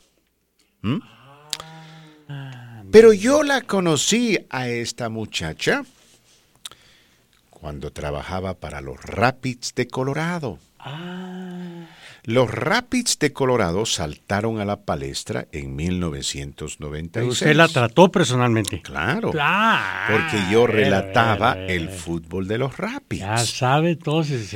Y Alison Gollust era una de las encargadas de comunicación. Y usted tuvo contacto con ella. El presidente de los Rapids era un hombre apellidado Levin. ¿Mm? Ahora Golus trabaja en CNN y antes de trabajar en CNN trabajó para el gobernador Andrew Cuomo, allí en Nueva York.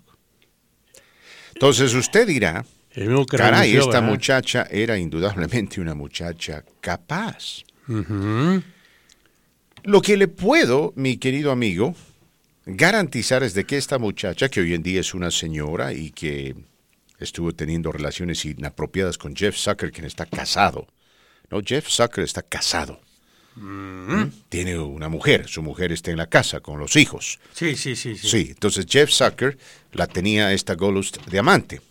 La misma que usted conoció aquí en Denver. Aquí en Denver. A la que la conocí aquí en Denver, la conocí bastante joven, era una chica simpática, muy poco carisma. Entonces, muy trabajadora la muchacha. Y muy coqueta. No. ¿Nunca le coqueteó a usted? Nunca. Y no era una persona muy coqueta ella siempre era muy profesional, pero no era precisamente brillante. ¿Por qué? Porque le digo, porque cuando uno trabaja en ese departamento, el departamento de comunicaciones, tiene que ser una persona bastante amplia, bastante abierta. Social. Exacto.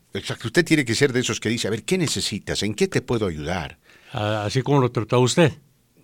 No, ella no precisamente. Su colega sí, no recuerdo el nombre del muchacho, era un muchacho rubio, muy amable. Muy bien. Ella no, pero ella era la directora de comunicaciones. Muy bien. Directora de comunicaciones, tenía muy poca experiencia en el ambiente. Se nota. Muy poca experiencia, bastante joven la muchacha, muy trabajadora, pero era obvio para mí que en esas circunstancias particulares no tenía mucho colmillo. ¿Me explico? Dejaban escapar oportunidades increíbles de promocionar el equipo. ¿Se acuerda cuando salió la canción esa de la Macarena? Sí, con ¿Y cómo causó sensación? Sí. Bueno, nos acercamos a los Rapids, a los encargados de la música, y les dejamos saber eso, ¿no? Aquí hay una canción fenomenal que se llama La Macarena, que todo el mundo la está bailando, viene de España.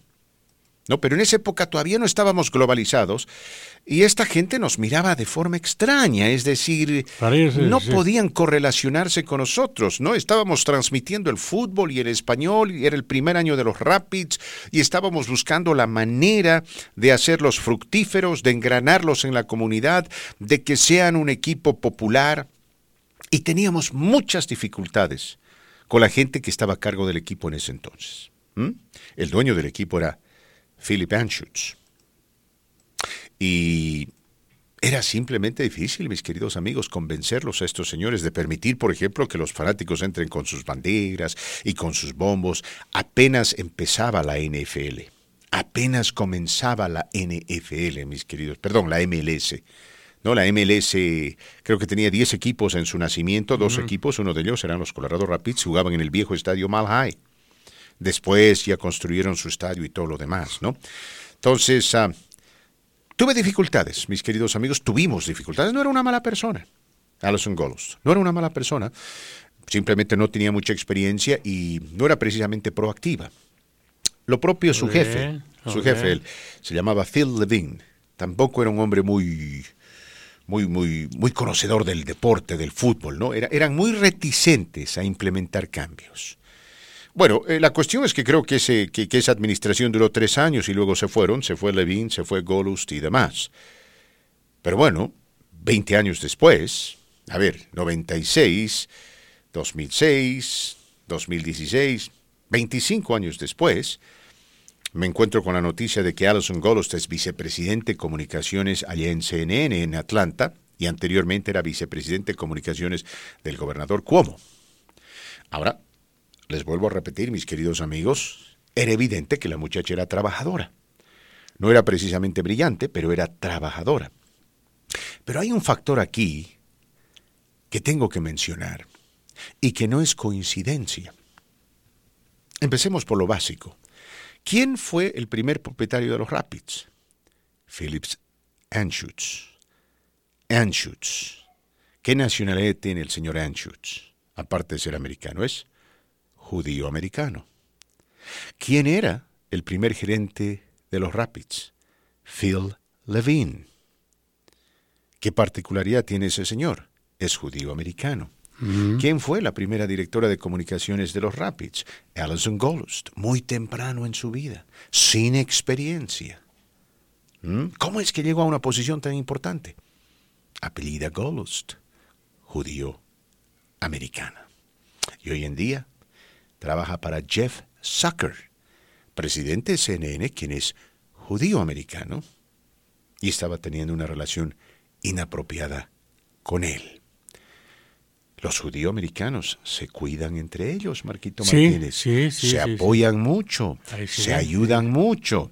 En una comunidad muy, pero muy cerrada. Entonces, cuando usted, si Martínez fuese un apellido judío-americano, usted puede levantar el teléfono y hablar con otro judío quien está teniendo éxito en la vida y decir, hey, compadre, tienes un trabajito para mi hijo. Quiero que mi hijo tenga una plataforma para triunfar. Es indudable que el padre, la familia y el entorno de Alison Gollust la ayudaron a llegar al tope de la montaña. Obviamente nadie pensó que iba a ser conocida a través de esta triste y desvergonzada situación, pero... ¿Habrá mantenido relaciones con sus dos otros ex jefes? No, eso no estoy diciendo. Lo que estoy diciendo es que... Yo estoy preguntando. Yo le digo, la comunidad judía es increíblemente unida. ¿Me explico? Esta mujer está...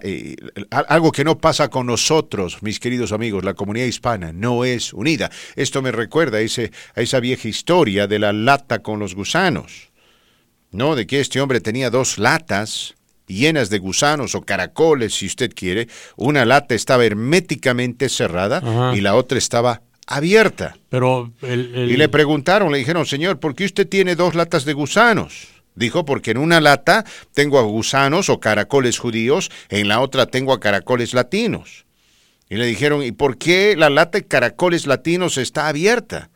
O muy simple, dice, porque en cuanto un caracol está a punto de salir de la lata, uno salta desde adentro y lo vuelve a meter a la lata. Pues dígamelo a mí, hombre. Y le dijeron, ¿y qué pasa con la lata de caracoles judíos? Dijo, no, esos actúan de una manera distinta, porque en cuanto uno sale, todos salen. Sí, muy cierto, Fran Sergio. Esa es una realidad. Es una realidad. Así son los judíos, así somos los latinos. Yo por eso usted no le jalo las patitas para que no salga, Fran No Sergio. me jale, por favor. No, ya se las quisieron jalar hace mucho tiempo, Fran Sergio. Ahí está la fotografía de la... Me acuerdo perfectamente de ella. Y ya renunció Zucker.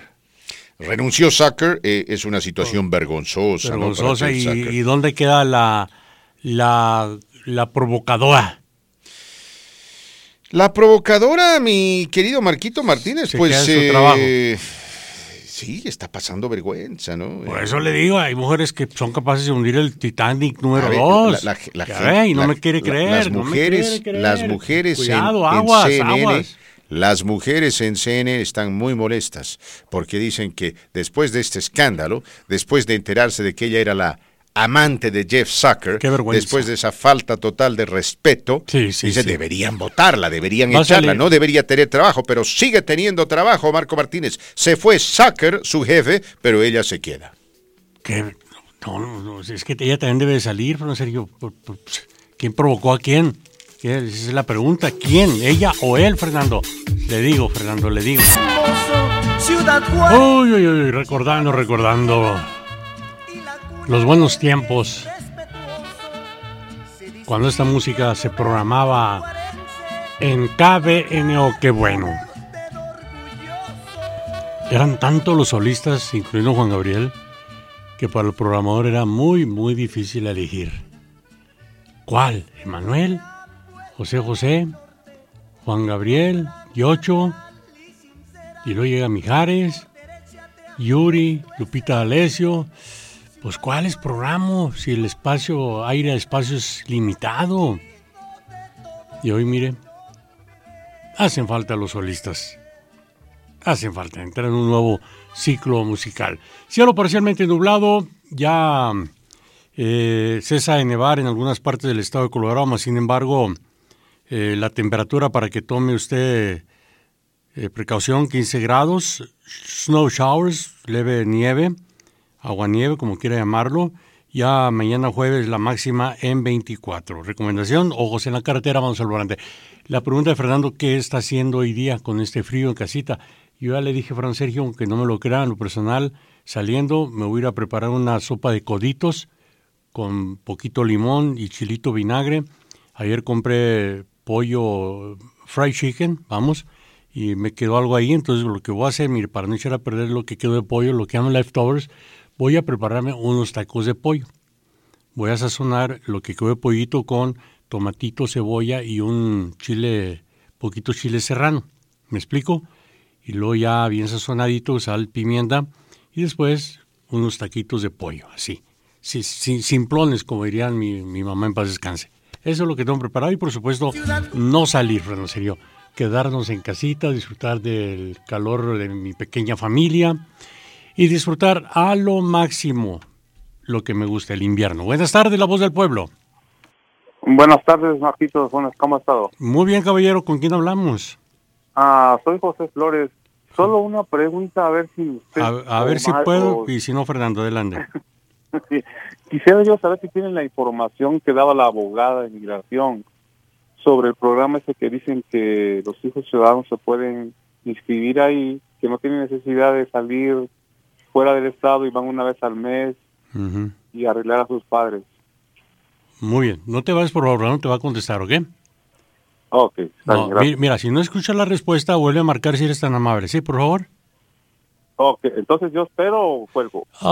Mejor cuelga, si eres tan amable, para no hacerte esperar tanto. Ya Fernando escuchó tu respuesta y te va a contestar en la próxima hora, ¿te parece?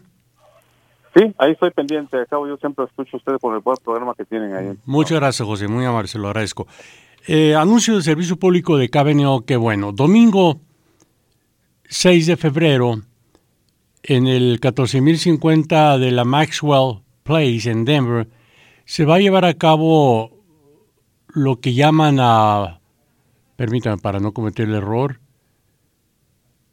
vacunas contra el COVID-19. Primera y segunda dosis, además el booster, la de refuerzo, que estará disponible para mayores de 12 años, dosis pediátrica para niños entre los 5 y 11 años, vacunas para la gripe gratis. Esto será en la iglesia de la Ascensión, en Montbello, para que... muy conocida esta iglesia, ahí estuvimos en varios kermeses. Sí, la iglesia de Ascensión, en la Maxwell Place, en el 14050, en Montbello.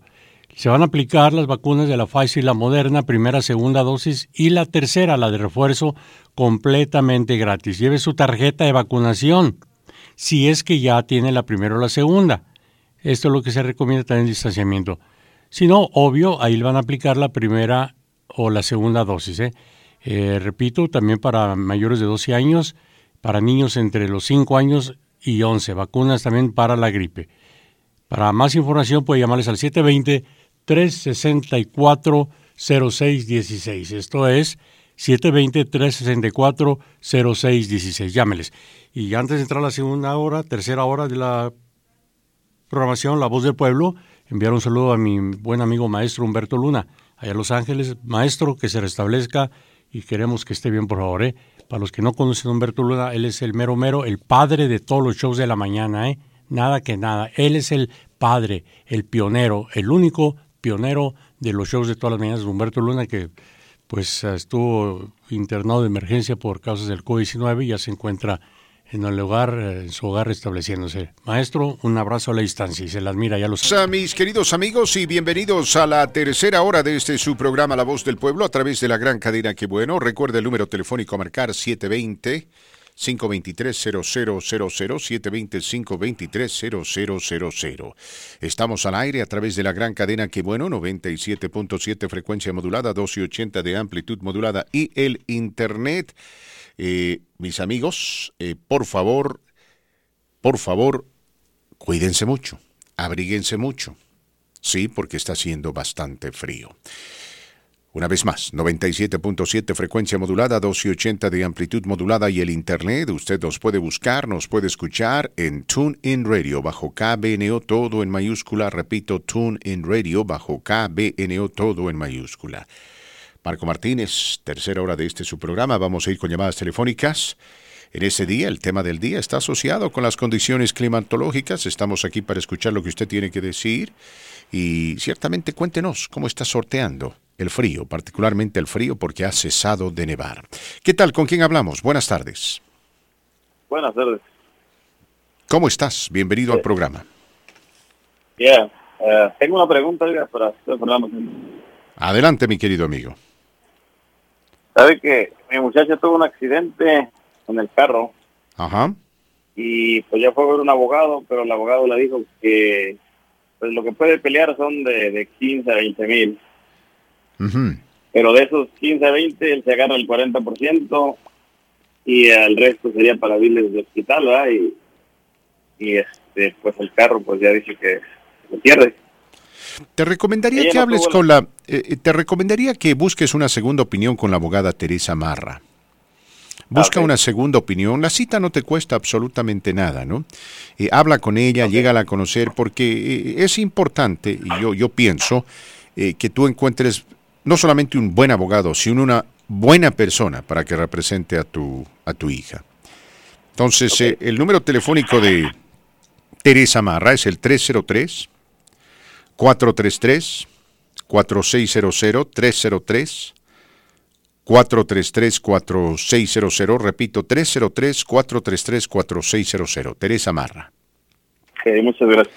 Gracias a ti, mi querido amigo. Continuamos con más. Marquito Martínez, más llamadas telefónicas. ¿Qué tal? ¿Con quién hablamos? Con Pablo Moreno, Sergio. ¿Cómo estás, Pablo? Bienvenido. Aquí, cocinando un rico pastel. Oh, ¿qué tipo de pastel? A ver. Cuéntanos los detalles. De esos sencillos, de esos que vienen en caja. Ajá. ¿Y con qué lo vas a combinar? ¿Con un chocolate abuelita o qué? ¿Un champurrado? Sí, con un napolito. No, es que él dijo cocinando, eso no es... Bueno, de cocinar a cocinar, bueno, el cocinar está sujeto a concepto, No, de no, interpretación, no. ¿verdad? Tiene que batirlo, Marco. Claro. No, es que tú dijiste Tiene que que ya vienen, de batirlo. esos que ya vienen en la caja, sería calentar, Pues ya están ¿no? preparados, pero él los tiene que preparar, él tiene que preparar la masa. Tiene que batirlo. No, una cosa es cocinarlo desde el principio, nada de que comprarlo en cajita ya para prepararlo, sino desde el principio comprar la harina, echarle todos los condimentos como un buen pastelero. Pero bueno, se permite, ¿no, Fernando? En serio. Que un hombre esté en la cocina, eso se aplaude, amigo. Felicidades. Welcome to the club. 30 años de panadero, Marquitos. ¿Usted cree que no sepa hacer un pastel? ¿Cuántos? 30 años de panadero. Oye, felicidades, ¿aquí o en México? 25 en México. Y no hay como el pan mexicano, pero hecho no se me van a enojar los panaderos acá, pero hecho en México. Para ti, oye, ya que... muy diferente, no sabe nada el de aquí. Ya, exactamente, por los ingredientes sobre todo, ¿no? Que son más naturales. La pregunta del millón, ¿cuál es el pan mexicano más difícil de preparar? El pan, las campechanas. ¿Usted ha comido las campechanas, Fernando? No. Son deliciosas y sí, efectivamente son Tiene mucho trabajo ese. Sí, para que salga. Y el marranito no, ¿verdad? Eso está fácil. Ese yo lo recomiendo para hoy día con chocolate, un marranito, pero en serio. ¿Lo ha comido el marranito, Fernando? No. Entonces, ¿qué ha comido usted? ¿No ha probado las rayadas de allá de Parral? Las rayadas no, señor. de Parral. No, ¿cómo son, oye? Son así tipo el bizcocho que venden aquí. Uh-huh. Pero allá les ponemos salvado, anís, dulce piloncillo. ¿Y hoy en día trabajas de panadero o no? No, ni lo mande Dios. ¿Se puede saber por qué? ¿Por qué ni lo mande Dios? No, pues no pagan aquí, en las panaderías. Yo voy a hacer un comentario, y a quien le caiga el costal, sin generalizar. La que está en la 32 y Clay es la pionera de las panaderías, aquí en Denver, Colorado. Más allá de ello, en muchos casos ha bajado la calidad del pan mexicano. Es una crítica constructiva, no me lo tomen a mal. Y sobre todo, el precio. ¿Tú tienes alguna respuesta por qué cuesta tanto, por qué cuesta más el pan mexicano que el pan americano? Una dona, aquí te la dan ya prácticamente $1, cuando en las tiendas, encuentras toda la dona a 69 centavos. Le voy a decir por qué. ¿Por qué? A ver, hablando del pan mexicano, ¿por qué, oye? porque como hacen por poquitas cantidades, crece no tienen tanta ganancia. Y el pan americano, como lo hacen en fábrica, lo hacen por serie, hacen por miles, o sea, economizan mucho. Buena respuesta, Fernando. Perfecto, mi querido amigo. Muchas gracias por compartir. Gracias, que te salga bien el pastel y algún día cuando te animes a hornear pan, ese pan fresco y sabroso, a ver si nos visitas, nos puedes traer unos 4 o 5 panes nada más, te lo vamos a agradecer. Unos marranitos, por favor. A mí, ajá, ¿qué dices? Unos bolillos hasta con salchicha y aguacate saben buenos. Sí, esos bolillos son fantásticos. Yo tenía la costumbre, cuando le decía precisamente al principio del programa a Marco Martínez que yo trabajé un tiempo en Commerce City, en una institución bancaria, le cuento que, bueno, era el banquero más popular, era el, entre comillas, vicepresidente más requerido, no, todos son vicepresidentes en el banco, era el más requerido porque hablaba español. Y hay un montón de gente que habla español allá y estaban felices. Decían, finalmente, alguien que no solamente entiende mi lenguaje, sino mi cultura. Decían, véngase para acá, americanista, ¿quiere abrir una cuenta? Sí, señor, etcétera. Y bueno, la idea era de que se venda, ¿no? Se tenía que vender. Sí. Y uno de los que yo logré reclutar era nada más ni nada menos que nuestro amigo Manuel Tarango de la Chiquita Bakery. No me diga. Y yo lo iba a visitar cada mañana. Pues estaba en Commerce City. Ajá. Y ahí estaba mi cafecito con mi bolillo. A veces uno o dos. Esa era mi dieta. Mi bolillo en la mañana, 1 o 2 de la Chiquita Bakery, ahí fresco, olfateando rico, calientito. Y después en la noche, ahí cerca había una pizzería y me compraba una pequeña pizza de la hawaiana. Y me echaba la pizza. Ahora entiendo. Y me iba de camino a la casa porque era un tramo bastante amplio, ¿me explico? Entonces yo cuando terminaba mi trabajo, a veces no quería salir a manejar porque sabía que iba a estar ahí atascado en la carretera. Entonces lo que hacía era pues ordenarme la pizza y revisar ciertas cosas en el trabajo, trabajar hasta tarde, etcétera. Feliz de la vida. Pasaron los meses, ¿no? Y un día fui al doctor y mi colesterol estaba por los cielos. Es lo que le iba a comentar. A pesar de que no había engordado, pero me dijo, ¿qué clase de dieta tienes tú? Hawaiana, pizza hawaiana. No sé, le digo, ¿por qué? Me dice, Dios mío, tu colesterol está por los cielos. Sí, por el pan. Hawaiana con pan bolillo. Imagínese, bolillo café, en la mañana, café con azúcar. No era una dieta saludable. Pero entonces cambié la dirección dramáticamente y ya no pude comerme más los bolillitos de Manuel Tarango y le dije adiós a la pizza, etcétera. Y claro, gracias a Dios porque llevaba una vida activa, la situación cambió rápidamente, ¿no? Pero lo que le decía es que sí, yo soy fanático de los bolillos, a mí me gustan. Yo también, a mí me gustan. Sobre todo cuando recién salen del horno. Sí. Ay, ese olorcito.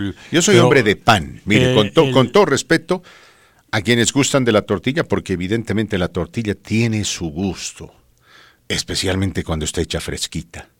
Cuando usted está comiendo comida mexicana y le traen tortilla calientita y fresca y bien hecha a la mano, eso es simplemente fantástico. Pero yo me inclino más al pan. ¿Me explico? Aparte, yo soy más pan, menos tortilla. ¿Usted?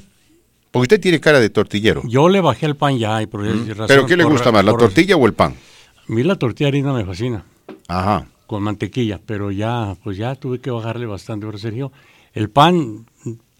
No puedo dejarlo el pan, no puedo dejar el pan que esté fresco en la mañana, pero en serio, sobre todo una buena concha, rellena con mermelada, pero también ya le tuvimos que bajar. Pero lo que se refiere a pan blanco, cambié al pan hawaiano.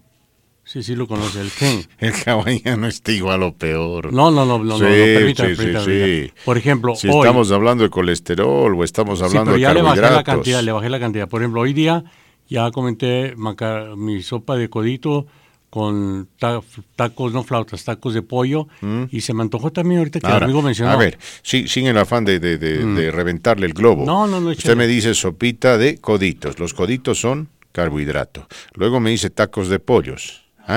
Los tacos son carbohidratos. Entonces, el carbohidrato se transforma en azúcar dentro de su cuerpo. ¿Qué quiere? ¿Que no coma, pues? No, usted me recuerda a mi mamá. No, ¿qué quiere que no me coma? Me recuerda a mi mamá cuando la vi después de tiempo y le dije, mami, ¿estás por favor cumpliendo con tu dieta? Porque ella era diabética. Y me dice, sí, hijito, ya no tomo Coca-Cola, ahora tomo Tampico. Y le dije, ¿qué te hace pensar que el Tampico es mejor? Pero es de naranja, hijo, natural, Tampico. En paz descanse, pero mi mamita. Ya le bajé, a eso me refiero, le bajé la cantidad, pero en serio. Ahora, yo sí sé que tengo que bajarle más y más, pero eso que usted está mencionando, ¿cómo dijo cabrón? Perdón, carbohidratos. Carbohidratos son otros. Carbohidratos. Carbohidratos. No, yo soy malo para allá la tiene. A ver, ¿cuánto azúcar contiene? ¿Cuánto sodio? ¿Cuánto carbonato? ¿Cuántos qué? Carbohidratos. ¿Cuántos carbohidratos tiene? ¿Cuánto esto? ¿Cuánto? No, usted está confundiendo con carbohidratos, eso es otra cosa. Carbohidratos, hombre, eso que habla usted, hombre. Vamos con la llamada antes de ir a la pausa, por favor, Marco Martínez, línea 26, ¿qué tal? ¿Con quién hablamos? Se nos fueron por ahí, la línea 18, ¿con quién hablamos? Buenas tardes. Fernando, ¿qué tal? Quédate con nosotros, mi querido amigo, quédate con nosotros. Tenemos que ir a la pausa y luego regresamos con más. Quédense con nosotros, mis queridos amigos. Después de la pausa, les voy a contar por qué el director técnico de los Delfines de Miami, exdirector técnico, le está siguiendo juicio a la NFL, porque entre los 3 equipos a los cuales está siguiendo juicio, ahí están los Broncos. Y es un interesante contraste con lo que les conté acerca de esta mujer, de esta señora llamada Allison Gollust. Sí, quien fue amante del presidente de la cadena CNN por aproximadamente, dicen, 8 años, desde el 2013.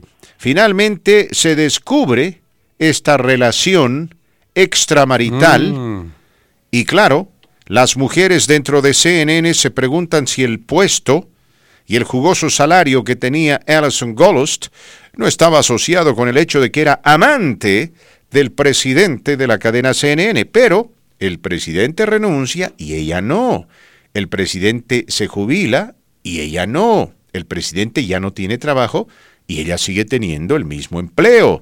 Muchas mujeres se están preguntando, ¿qué pasa? ¿Qué pasa en CNN?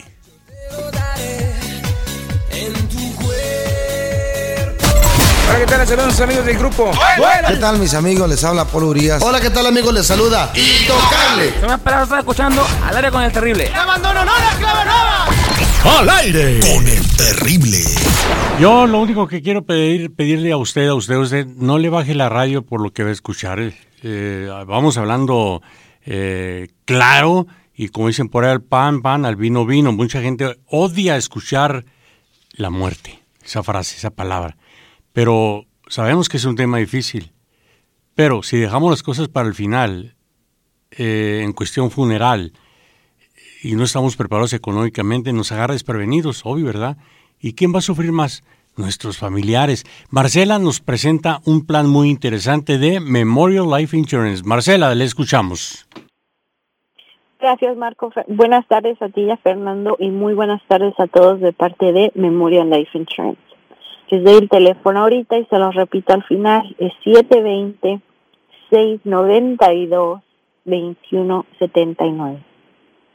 Como ya lo mencionó Marco, quizá a usted no le gusta escuchar hablar de funeral, porque le da miedo pensar en la muerte. Mire, a nadie nos gusta pensar en la muerte. Y además sabemos que en nuestra comunidad hispana, lamentablemente, hay mucha superstición. En algunas familias hasta está prohibido hablar de la muerte. Como si el no hablar de la muerte la evitara o la alejara de nosotros y de nuestros seres queridos. Pero la realidad es que el miedo no evita la muerte. El miedo no aleja la muerte. El miedo tampoco detiene a la muerte. Es algo natural que a todos nos va a pasar. Lo único seguro que tenemos todos al nacer es que en un momento vamos a morir. El miedo lo único que evita es que usted y su familia se preparen y que cuando alguien fallezca las familias vivan situaciones difíciles, que tengan problemas, que anden pidiendo caridad para poder darle sepultura, que malbaraten sus cosas, que se queden con deudas y en casos extremos que se peleen entre ellos. Todos conocemos una historia de esas donde te cuentan que todos los hijos pusieron dinero para el funeral, menos uno que podrá o no tener sus razones, pero no quiso o no pudo poner dinero. Y ahora en esa familia están peleados. Usted tiene el poder de evitar que su familia batalle y tenga que pasar por esa situación penosa adquiriendo un seguro de funerales para usted y para sus familiares. No deje las cosas importantes para después. Duerma tranquilo sabiendo que si algo le pasa, su familia no se va a quedar con el problema del funeral. Recuerde que no hay examen médico. Si tiene alguna enfermedad, no se preocupe. Si tiene diabetes, si tiene colesterol, si tiene presión alta, si está en tratamiento de diálisis, usted califica para el seguro. No necesita seguro social, su estatus legal no importa. No hay down payments, no necesita crédito, el seguro es barato y además sus pagos nunca aumentan. Usted sabe desde un principio cuánto va a pagar y esa cantidad no va a aumentar nunca.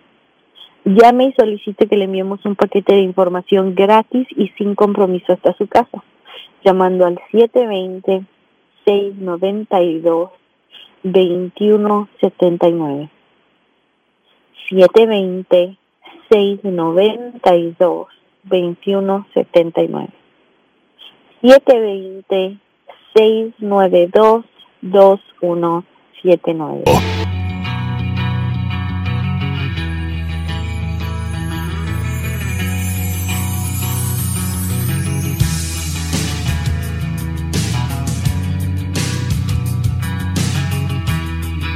Perfecto, mis amigos, más de su programa La Voz del Pueblo a través de la gran cadena. Qué bueno, a ver, cuéntenos, Marco Martínez, lo que pasó allá en la Florida, antes de que yo comparta con nuestros amigos la nota asociada con el técnico afro-latino, Brian Flores, quien le ha iniciado un juicio a la NFL, y entre los equipos que están mencionados en el juicio, usted puede encontrar a los Broncos de Denver.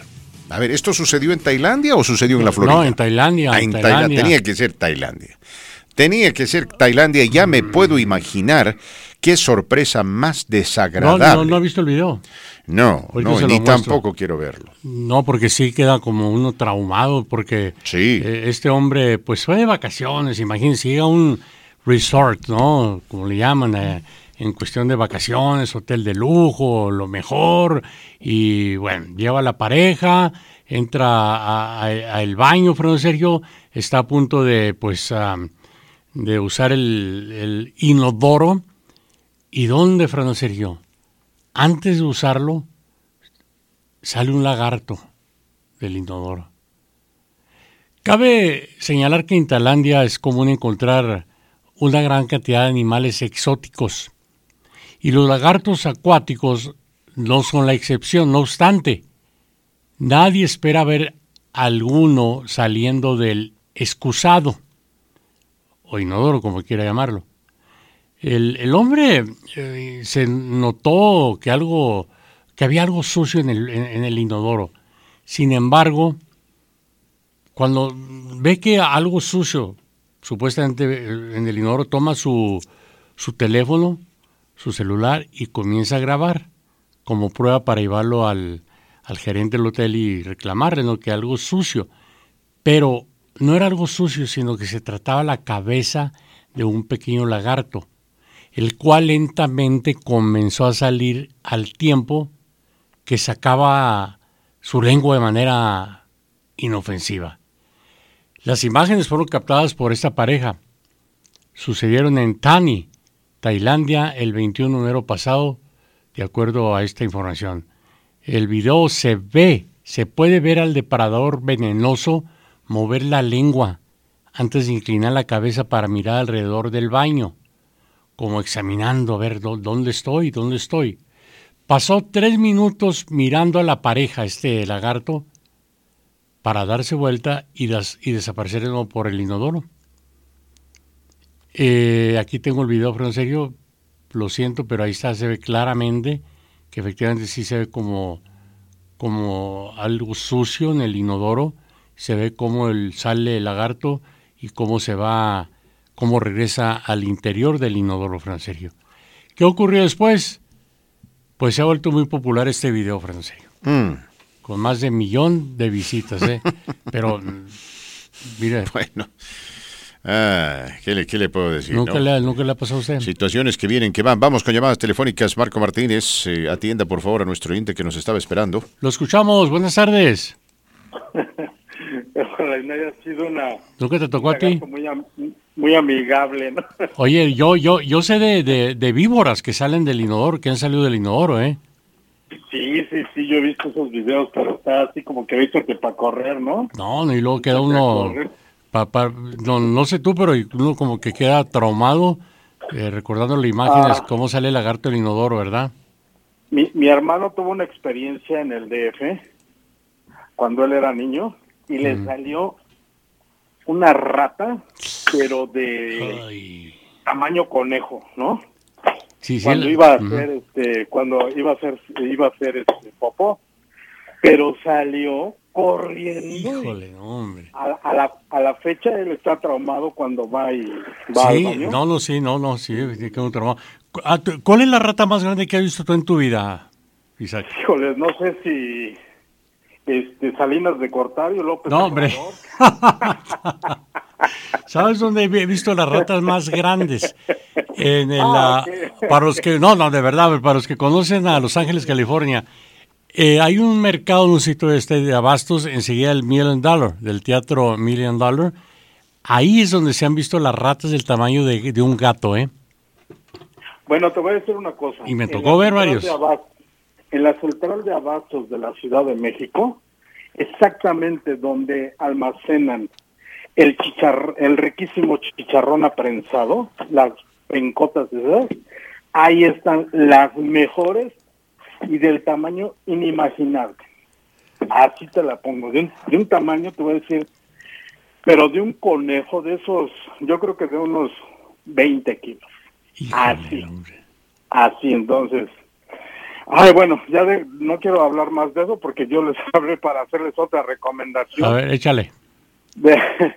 Un buen caldito de patitas de pollo y guacal.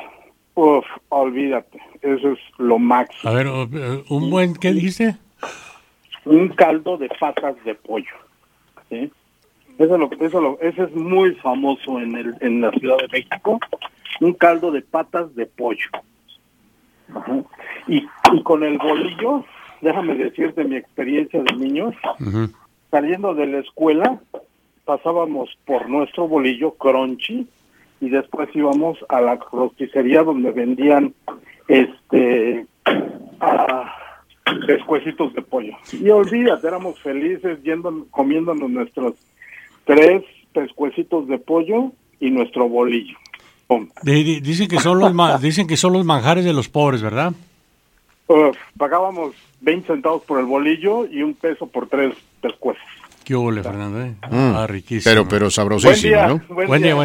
Buen día, que te vaya bien, mi querido amigo. Gracias por acompañarnos. Gracias, amigos. A ver, el técnico Brian Flores, técnico de fútbol americano, está listo para dar lugar a un juicio que va a sacudir, creemos, a la NFL. Brian Flores es el hijo de inmigrantes hondureños. Él es un técnico afrolatino, si usted quiere, porque los inmigrantes hondureños, sus papás, son de la raza negra. Ahora, empezó a trabajar en el fútbol americano con Bill Belichick, allá en los Patriotas de Nueva Inglaterra. Fue asistente de Belichick, asistente de la defensa. Luego llegó a ser técnico de los Delfines de Miami por 3 años. Antes de llegar a los Delfines de Miami, había sido entrevistado por los Broncos de Denver. Finalmente, después de ser despedido de los Delfines de Miami, fue a entrevistarse con los Gigantes de Nueva York. En 3 temporadas, Brian Flores, con los Delfines de Miami, tuvo 2 años victoriosos y 1 de derrotas. El primer año como técnico no le fue bien porque el equipo acumuló más derrotas que victorias. El segundo y tercer año sí le fue bien porque el equipo ganó más partidos de los que perdió, pero lamentablemente no clasificó a la postemporada. Bueno, en este juicio, Brian Flores dice que su futuro en los Delfines de Miami se comprometió porque el propietario se enojó con él el primer año de servicio porque quería que pierda. Dice Brian Flores que el propietario de los Delfines le había pedido que pierda y que estaba dispuesto a pagarle $100,000 por cada partido que pierda. ¿Por qué? Porque querían tener la peor marca en la NFL para así llegar a seleccionar en la subasta universitaria en el puesto número 1, o sea, al mejor jugador. Si esto es cierto, lógicamente nos da a entender que la NFL es una organización corrupta y de que aquí no hay transparencia, ¿no? Porque si usted conoce a algún propietario técnico que pierde a propósito, está directa e indirectamente comprometiendo la integridad del deporte. A ver, adelante. Continúo. Brian Flores recientemente fue a entrevistar con los Gigantes de Nueva York.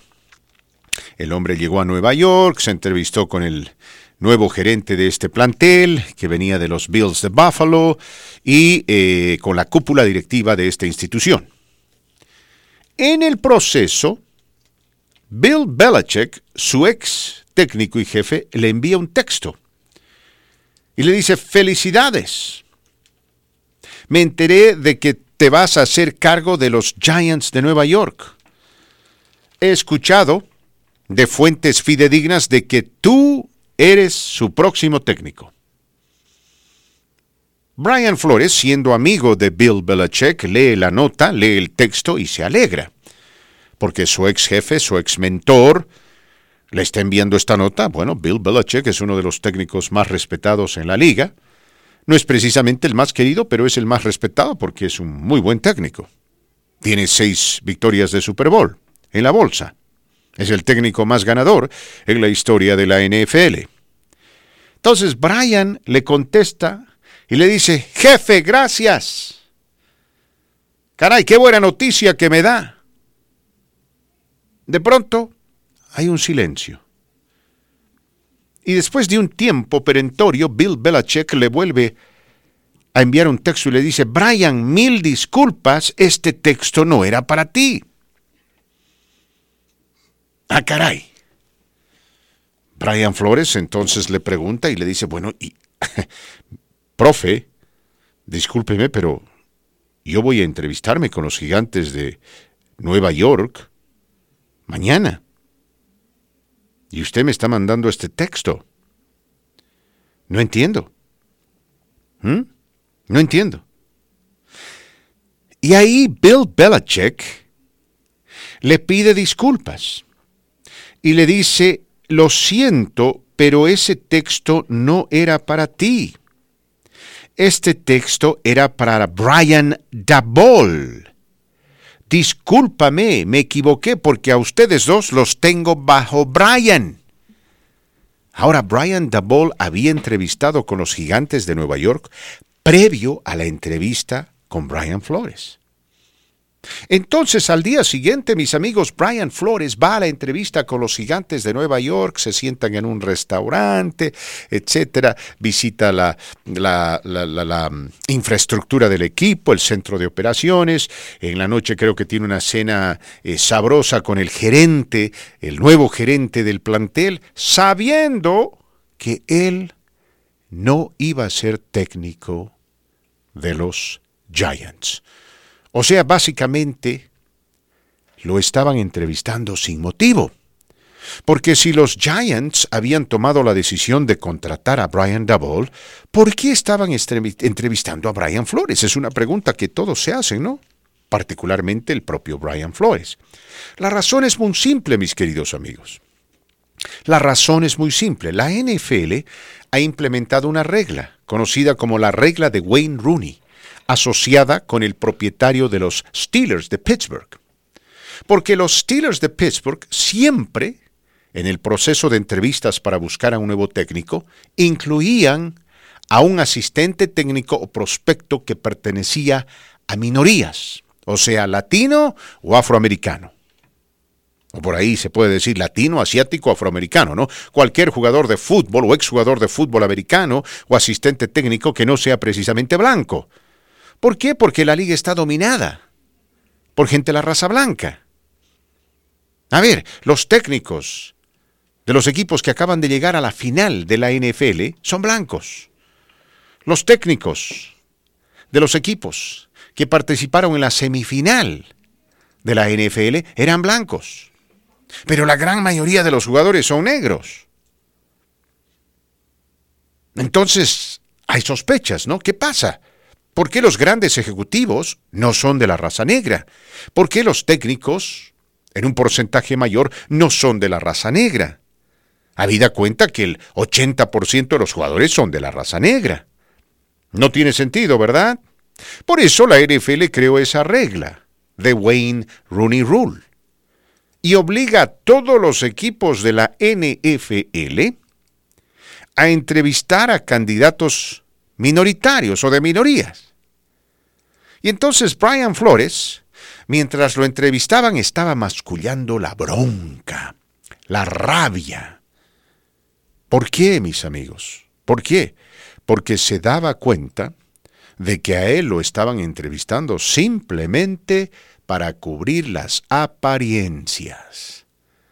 Es decir, el trabajo ya tenía propietario, pero los Giants no querían verse mal delante de nadie.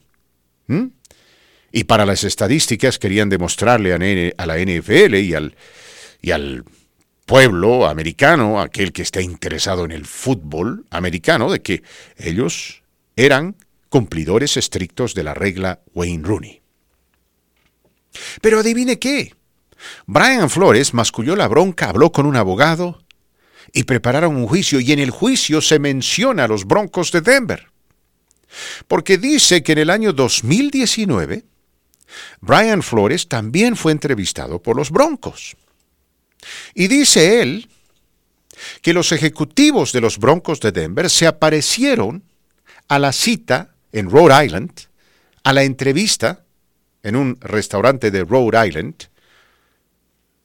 1 hora más tarde. Y dice Flores que era evidente que estos ejecutivos, encabezados por John Elway y Joe Ellis, estaban peleando, luchando, tratando de mitigar la resaca. Porque era evidente, dice él, que estos compadres se habían echado un trago por demás la noche anterior. O sea, básicamente, llegaron con la cruda 1 hora antes e hicieron un pésimo trabajo entrevistándolo.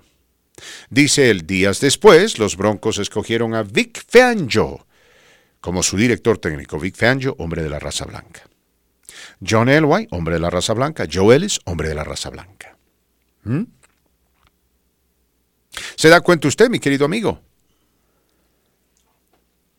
Entonces, los Delfines de Miami, los Giants de Nueva York y los Broncos de Denver están siendo enjuiciados por Brian Flores, al igual que la NFL, porque dice él que esta es una liga discriminatoria que no le extiende la misma oportunidad a gente afroamericana o de minorías, en este caso Brian Flores siendo hijo, tome nota de esto, de inmigrantes hondureños. No es la primera vez, mis queridos amigos, que este tipo de acusaciones recaen sobre los Broncos. No es la primera vez. Han habido rumores, más de uno, asociado con la conducta de John Elway o Joe Ellis, pero eran simplemente rumores. Esta es la primera vez que alguien, de manera directa, decide enjuiciarlos, dice que lo entrevistaron de forma irresponsable, dice que John Elway y Joe Ellis y los demás ejecutivos se echaron tragos una noche antes de la entrevista y por eso cuando se presentaron era evidente, dice que estaban peleando con la cruda, con la resaca, porque estaban, según Brian Flores, ¿no?, estaban dando evidencias de haber bebido demasiado alcohol la noche anterior. No voy a decir que llegaron borrachos porque eso no dice él. No, dice simplemente los vi demasiado fachosos, dice se veían con claros efectos de la cruda. No habla del olor que expide el cuerpo. Con probablemente, tal vez. Sí, eso. Él dice, no, era evidente que se habían echado una borrachera la noche anterior porque llegaron 1 hora después a entrevistarme y la entrevista, dice, fue mediocre. Duró 3 horas y media y me hicieron preguntas ridículas. Simplemente, dice él, los Broncos estaban tratando de cubrir las apariencias. No tenían la menor intención de contratarme. Eso dice el señor Brian Flores. Juicio a la NFL, juicio a los Giants, juicio a los Dolphins, juicio a los Broncos. Hijo de migrantes hondureños, un hombre que sabe mucho de fútbol americano y fue asistente de Bill Belichick. Y la liga es conocida, ¿no?, por un conglomerado de gente blanca, porque los más poderosos y los más importantes en la NFL son de la raza blanca. Y bueno, esto ha destapado una lata de gusanos, porque aquí se cree que hay evidentemente racismo y discriminación, y ahora un nuevo técnico, ex técnico, de los Browns de Cleveland, está pronto a unirse a este juicio porque dice que a él también le pidieron que pierda partidos con los Browns. En fin, a ver, hoy en día en la liga, y la memoria me falla, mis amigos, pero que yo sepa hay un solo técnico que sea minoritario, Ron Rivera, precisamente de los Washington Commanders. Fuera de ello, hay asistentes técnicos afroamericanos, pero que yo sepa no hay otro técnico afroamericano. Digo yo, por ahí me equivoco, ¿no? Porque en esto no tengo la contabilidad más certera. ¿Pero qué le parece, Marco Martínez?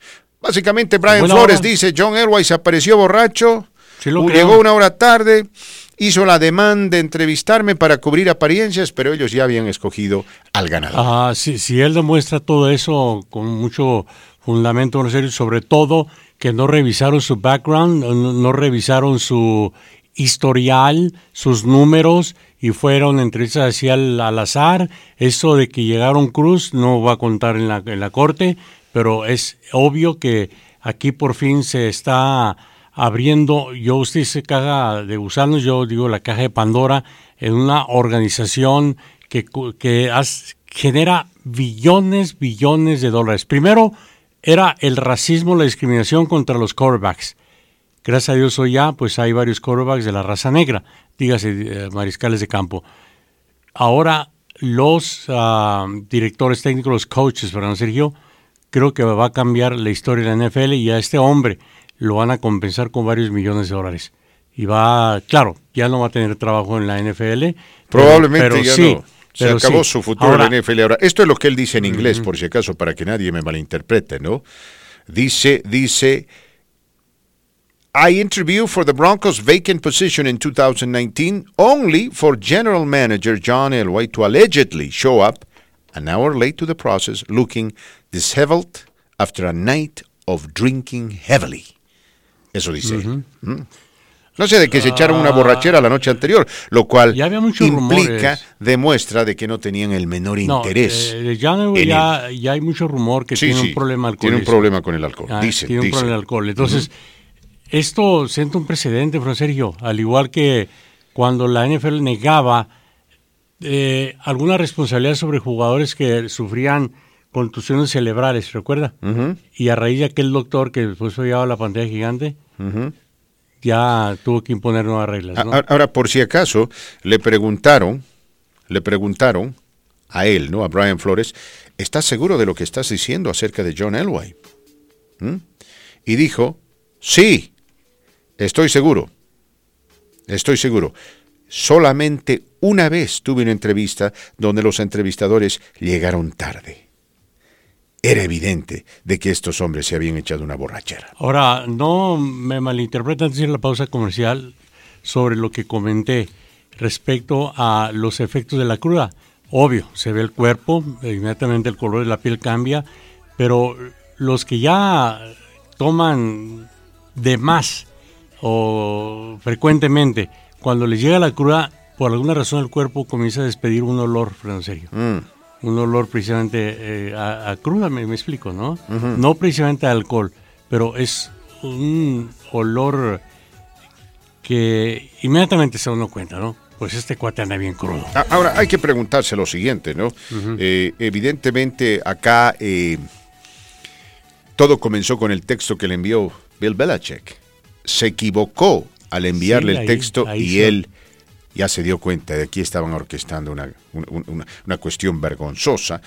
Podía tranquilamente haberse hecho el desentendido, pero bueno, tomó la decisión de no hacerlo. Y esto tiene que ver con una tendencia que se está manifestando aquí en los Estados Unidos. Y por eso mucha gente está renunciando a su trabajo, porque dice que están cansados de hacerse los tontos y que no quieren vender su alma, particularmente en este caso de Brian Flores, a la NFL, y que quiere sacudir los cimientos de la misma porque lo que se está haciendo es simplemente injusto. Bienvenidos, mis queridos amigos, a la cuarta hora de su programa La Voz del Pueblo. Gracias por acompañarnos, gracias por estar con nosotros. Recuerde, este es su programa La Voz del Pueblo, que se transmite a través de la gran cadena Qué Bueno, 97.7 frecuencia modulada, 1280 de amplitud modulada y el internet. Usted nos puede buscar y encontrar en TuneIn Radio bajo KBNO, todo en mayúscula, KBNO. Ahora, como ya es costumbre y tradición, le damos la bienvenida a nuestro buen amigo Jesús Carrillo, quien en representación de la Cámara Hispana de Comercio de Colorado nos acompaña para hablarnos de temas importantes. ¿Cómo estás, Jesús? Bienvenido. Muchísimas gracias y muy buenas tardes tengan todos ustedes. Como ya sabes, la Cámara de Comercio Hispana desde hace más de 40 años ha estado en esta comunidad de alguna manera apoyando y ayudando a que los empresarios sigan hacia adelante. Hoy por hoy podremos decir que la Cámara de Comercio Hispana crece y ahora se expande un poco más, y le mandamos saludos a toda la gente que nos está marcando gracias a que esta estación nos permite este espacio. Un saludo también allá a Colorado Springs, hasta allá están llegando la voz y pronto estaremos hablando con ella, que ella se llama Eva, parte también de la Cámara de Comercio Hispana por medio de uno de nuestros socios, y ya le platicaremos un poco más en este segmento de qué es lo que nos va a traer ella en esa área de Colorado Springs. Muy bien, muchas gracias. A ver, ¿quién patrocina el segmento de hoy y cuál es la frase del día, por favor?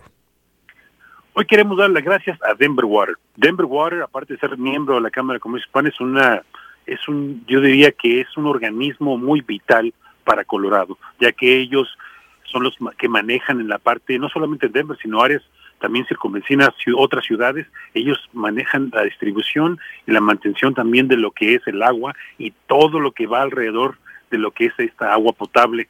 Desde hace 2 años Denver Water lanzó un programa innovador de reducción de plomo, si se recuerda, que esta es reducir el riesgo que el plomo que ingrese al agua potable a las líneas del servicio del agua de la propiedad del cliente o las tuberías que contienen plomo. También este año continúan, gracias también a todos los logros exitosos que han tenido, y continuarán apoyando a todos estos vecindarios por muchas generaciones. Así es que les damos las gracias a ellos, ya que más de 9,500 líneas de servicio de agua con plomo en la propiedad han sido reemplazadas. Esperemos que usted, si nos escucha y no lo ha hecho o quiere saber más de esto, pues visite su página web, bien sencillo, váyase a denverwater.org, y ahí en la parte superior derecha hay una parte que usted puede cambiar a español, y ahí también lo encuentra en los 2 idiomas para que se le haga más fácil. Y también hoy quiero recordarle la frase del día, que es la frase del día de ayer, porque es muy buena, y esto lo vamos a estar repitiendo constantemente. Cuando es obvio que las metas no se pueden alcanzar, cuando usted se da cuenta que no puede llegar a su meta, no las ajuste. Lo que tiene que ajustar es su plan de acción. Lo que tiene que ajustar es los pasos que está tomando. Usted quiere tener un shopping mall, usted quiere ser dueño de su propiedad, también usted quiere tener 5 restaurantes, no uno, usted tiene una lonchera y quiere a lo mejor abrir su primer restaurante, usted anda vendiendo botas, por ejemplo, de casa en casa, y quiere tener un día su tienda. Pues bueno, hay muchos de los que me están escuchando y saben que es parte de la historia, que ustedes algún día estuvieron ahí y ahora han crecido, pero hay muchos más que tienen también sueños empresariales. Así es que les decimos, no deje usted sus planes a un lado, continúe, pero a lo mejor cambie los pasos a seguir, los pasos de acción, porque también los tiempos han cambiado. Los tiempos han cambiado, y recuerde que para llegar a sus metas hoy no está solo. Tenemos a muchos miembros de la Cámara, tenemos como lo es esta estación, tenemos a organizaciones como lo es la ciudad de Thornton, tenemos a la ciudad de Denver, Aurora, varios diferentes organizaciones que junto con la Cámara de Comercio Hispana se unen para apoyar a los empresarios en Colorado. Usted que nos escuche, déjeme decirles, va a haber veces que va a recibir inclusive beneficios sin haberse dado cuenta de que la Cámara de Comercio Hispana estuvo ahí abogando y trabajando de alguna manera para que lleguen a su destino, lleguen con ustedes. Así es que muchas gracias por esto y también por la gente que nos ha llamado, Fernando. Muy bien, perfecto. Eso es ciertamente importante, ¿no? De que nuestra comunidad participe, Jesús. Ahora, en lo que respecta a noticias, recordatorios y también el número telefónico de la Cámara para quienes quieren ser miembros, por favor, te pedimos que amplíes el panorama. Perfecto, mira, recuerden que estas pláticas que estamos teniendo están trascendiendo y están teniendo un impacto, como dicen aquí, de olas, ¿no? Un ripple effect, las olas que se van haciendo más grandes y más gente se está uniendo a lo que estamos haciendo ahora. Por más pequeño que sea, yo creo que a veces el paso que damos, las repercusiones que estamos dando positivamente están agigantándose. Esta semana hablamos con Jorge Figueroa de la ciudad de Denver, si se recuerdan. Hablamos sobre darle más información a nuestra comunidad para que no se meta en problemas con esta nueva ordenanza de la ciudad.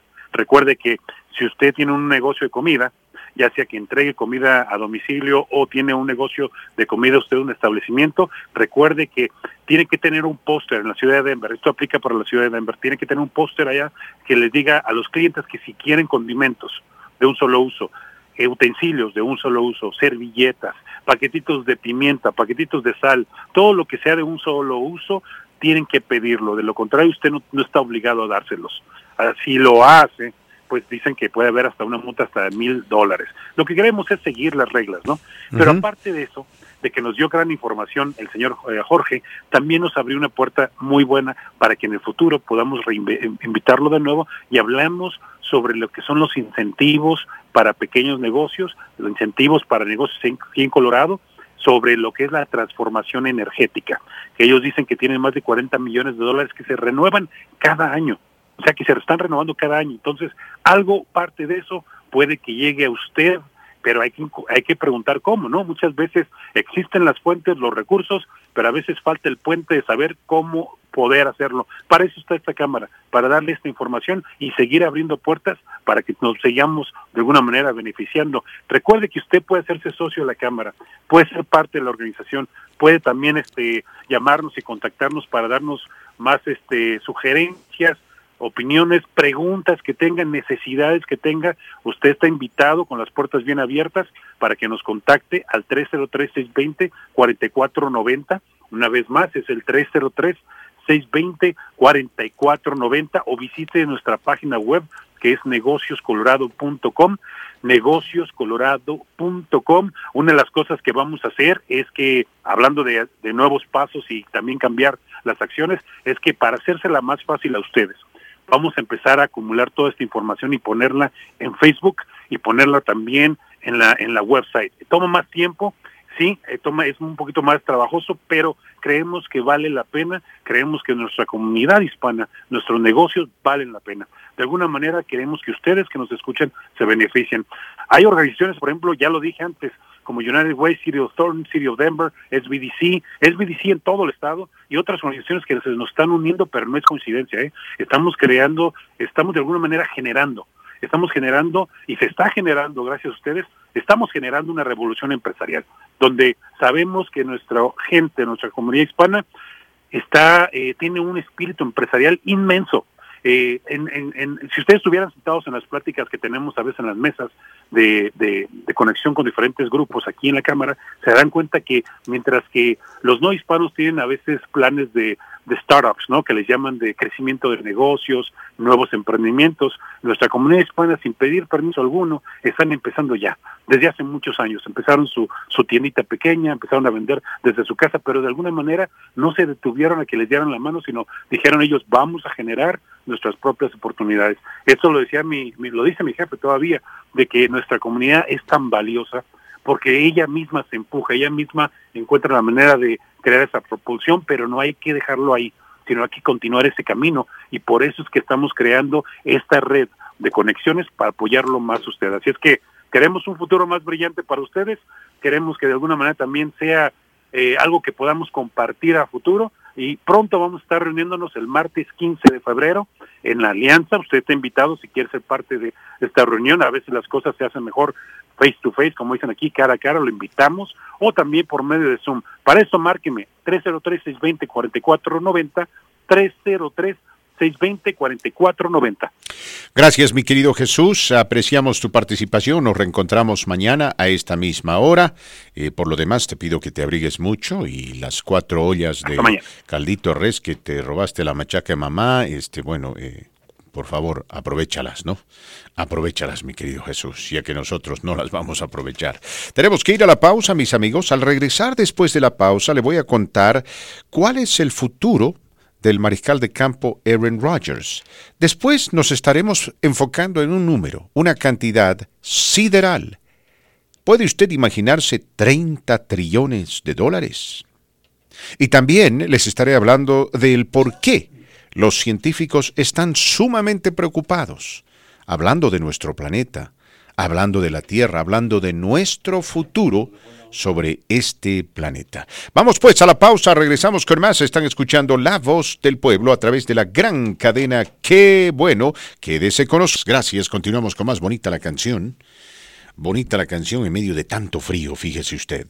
Queremos repetirles el número telefónico de nuestra amiga Beatriz. Acaba de llamarnos un amigo, no anotó el número telefónico de nuestros amigos de Toro Taxes en Longmont, particularmente nuestra amiga Beatriz. A ver, Toro Taxes en Longmont, anote este número.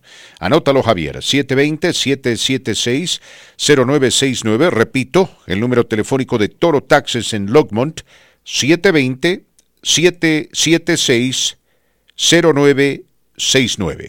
Ahí está. Si usted quiere hacer sus impuestos y vive en esa área, en el sector norte de este hermoso estado, allá por Longmont, por Brighton, en la cercanía del condado Adams y demás, puede hacer sus impuestos con nuestra amiga Beatriz y Toro Taxes, marcando el 720-776-0969. Si quiere hacerlo en el área metropolitana de Denver, visite a la oficina de la 47 y Peoria. 30 trillones de dólares, mis amigos.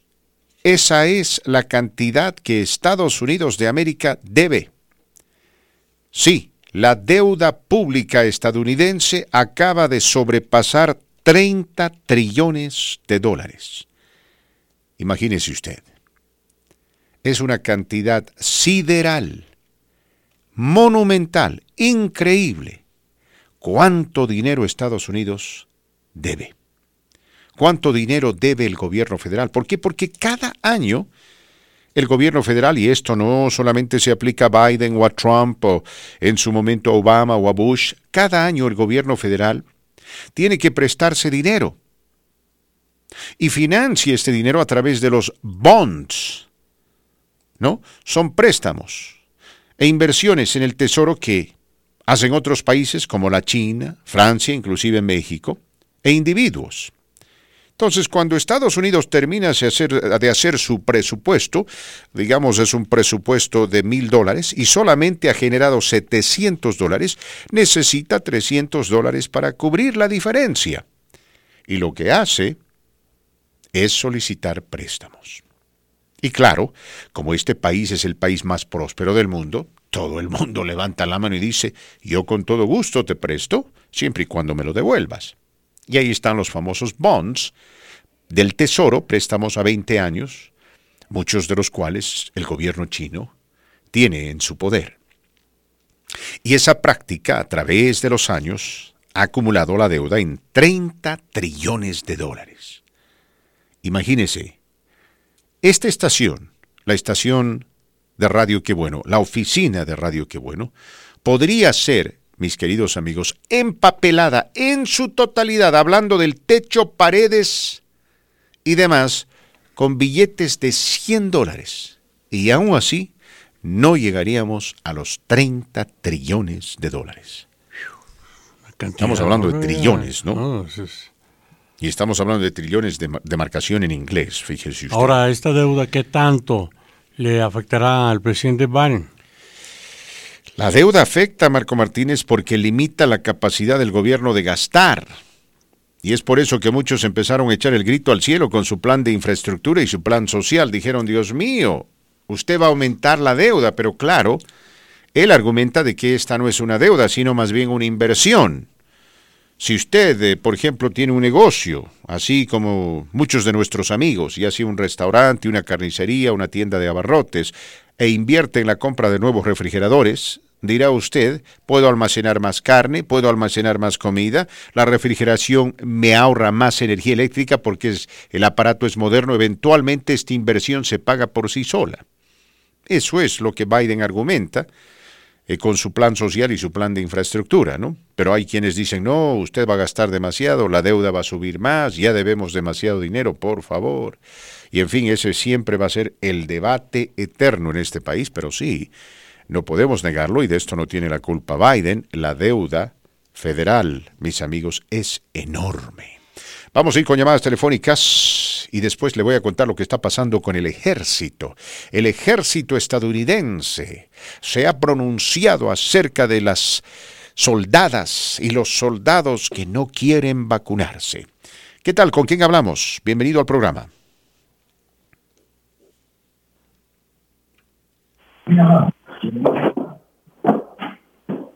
Buenas tardes. Fernandito, ¿cómo andas? ¿Qué pasó, mi amigo? ¿Qué estás haciendo? Celebrando el empate de Perú. Chimbún. No, pues estuvo muy bueno el partidito, pero pues ahí va Perú. Probablemente para el próximo juego ya se mínimo el repechaje.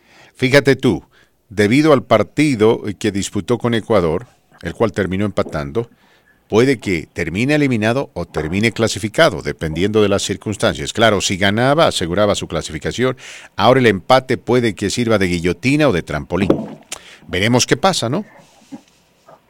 Pues, de hecho, Chile se puso en repechaje ahorita y Colombia quedó 2 puntos abajo. Entonces, si Perú va contra Uruguay, entonces ese va a ser el partido clave para ellos. Y evidentemente es partido clave porque están 2 puntos por detrás de Uruguay, pero va a ser difícil porque Uruguay ha levantado su juego y el partido se disputa en Montevideo. De cualquier manera, históricamente Perú le ha hecho muy buenos partidos a Uruguay.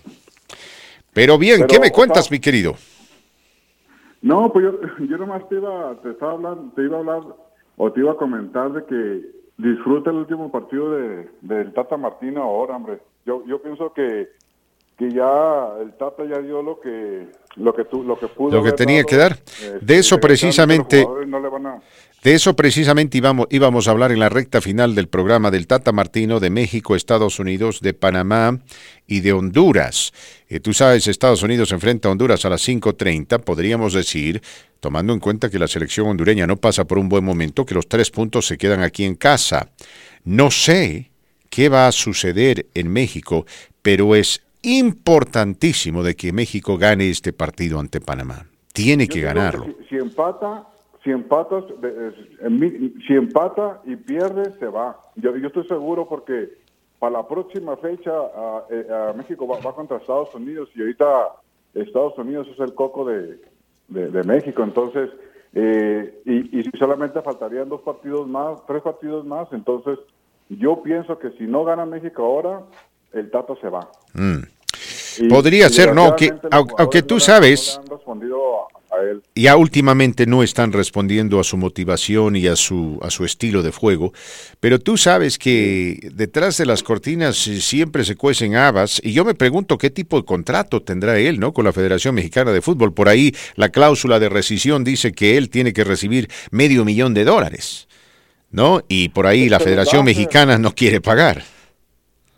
Se los dan porque si México no clasifica a Qatar, son millones y millones que perderían más, no solamente la federación, sino pues hasta todo México por todo lo que genera la selección.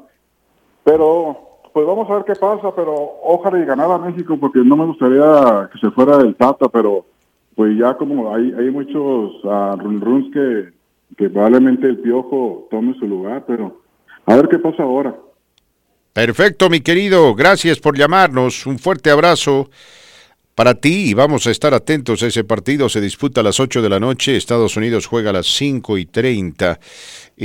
Hablando de deportes, les cuento que todo parece indicar que Aaron Rodgers va a abandonar a los Green Bay Packers. No tiene buena relación con la cúpula directiva. Es más, hay un rumor de que en su momento, dicen, ¿no?, que Rogers le había rogado a la organización no dejar escapar al al técnico de mariscales de campo, Luke Getsy. ¿Ah? Pero tristemente, Getsy se fue. Entonces, está sumamente molesto este mariscal de campo. Dicen que, bueno, el hombre ya compró una casa, no se sabe dónde, pero se compró una casa en otro lado. ¿Ah? Algunos sospechan en Nashville. Sí, en Nashville. Lo cual quiere decir que se estaría yendo a jugar con los Titanes, Marco Martínez, los Titanes de Tennessee. Malas noticias para los Broncos de Denver. Yo le dije que Padre no llegaba. Malas noticias, pero bueno. Claro, lo que importa es vender los Broncos. Sí. Vamos a ver qué pasa. A ver, doblando la página, le cuento que las Fuerzas Armadas de los Estados Unidos de América acaban de pronunciarse en relación a aquellos soldados y soldadas que no quieren vacunarse. ¿Está listo para escuchar el comunicado? Sí, me interesa ese comunicado, Fernando. El secretario de Defensa de los Estados Unidos de América comprende y entiende a cabalidad los motivos por los cuales estos soldados y soldadas no quieren vacunarse, particularmente el aparente riesgo que existe de que ellos sean inyectados con un chip.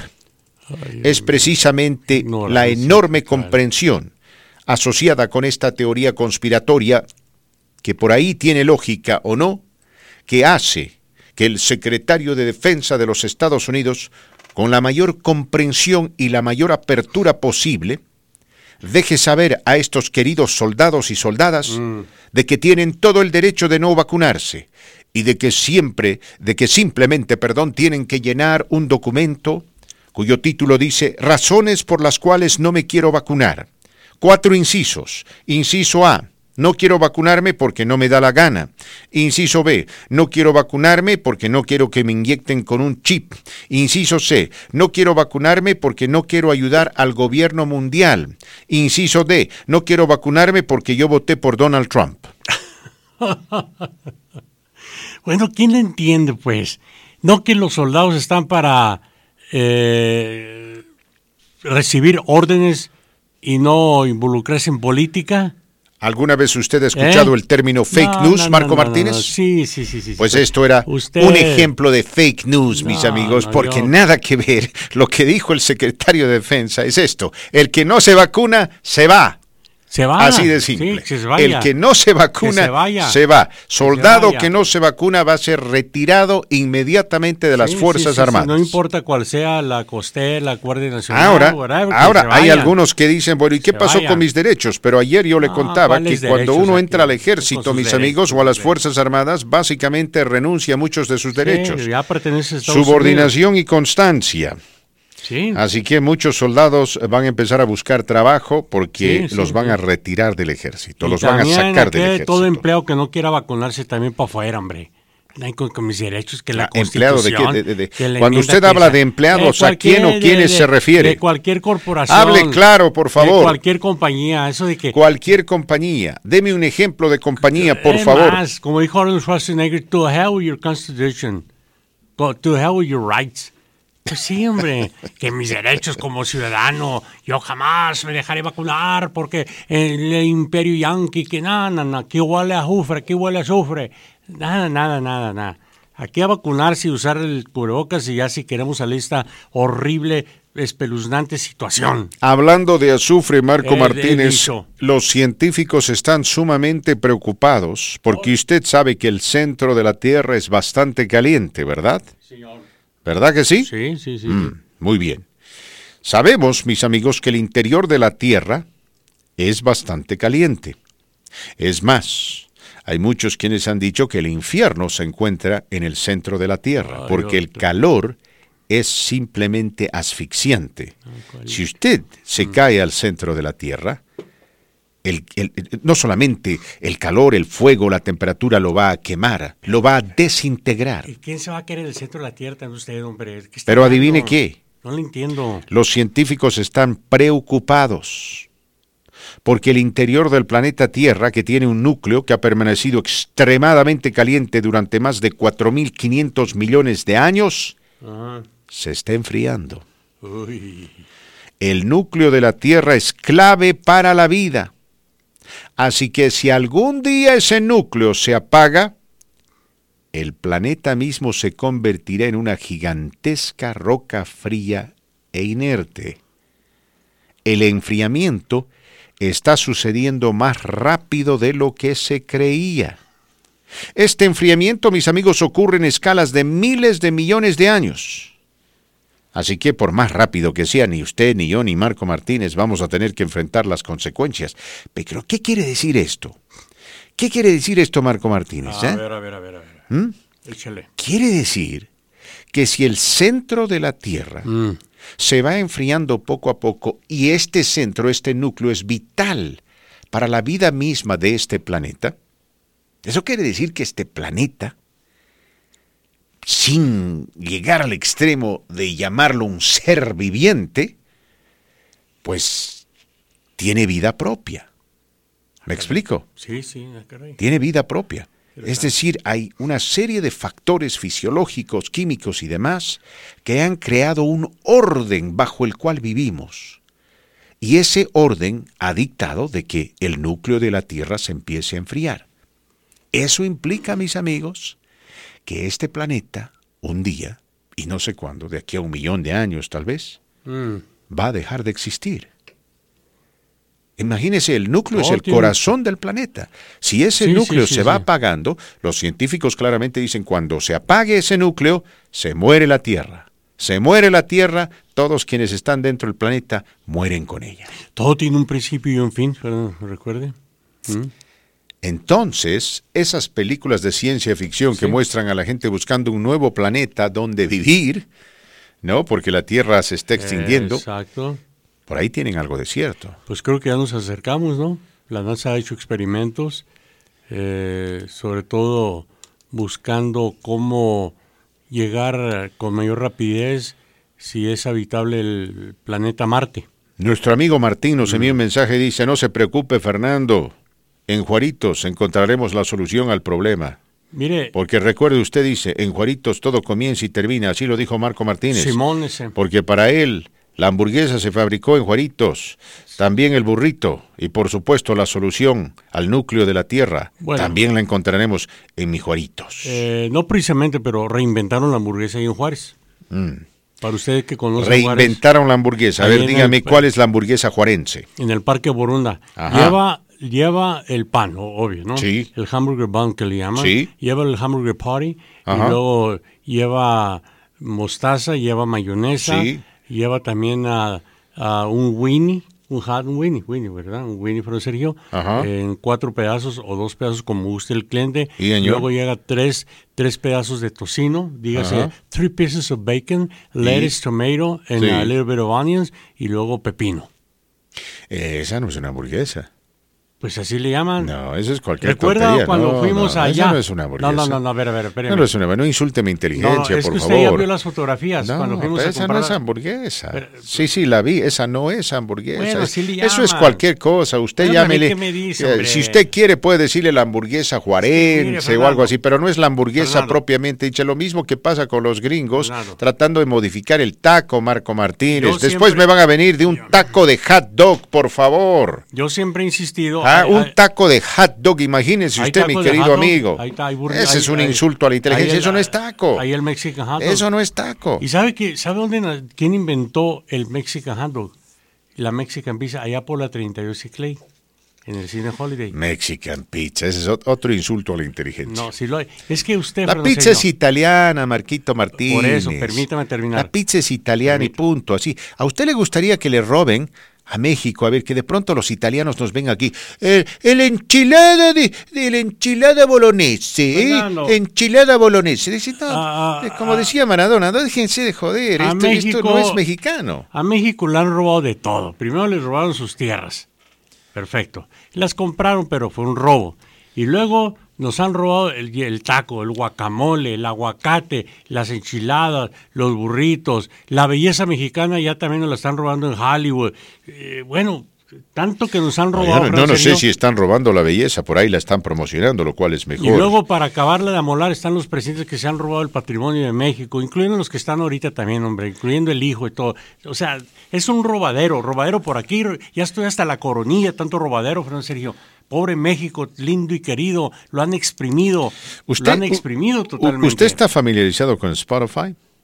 Spotify, no mucho. Bueno, Spotify es una plataforma que le permite acceder a millones de artistas y de canciones. Sí. Allá también, mis amigos, existen los famosos, ¿cómo le llaman? Los famosos podcasts. Es más, usted puede encontrar programas de La Voz del Pueblo en Spotify. Sí, señor.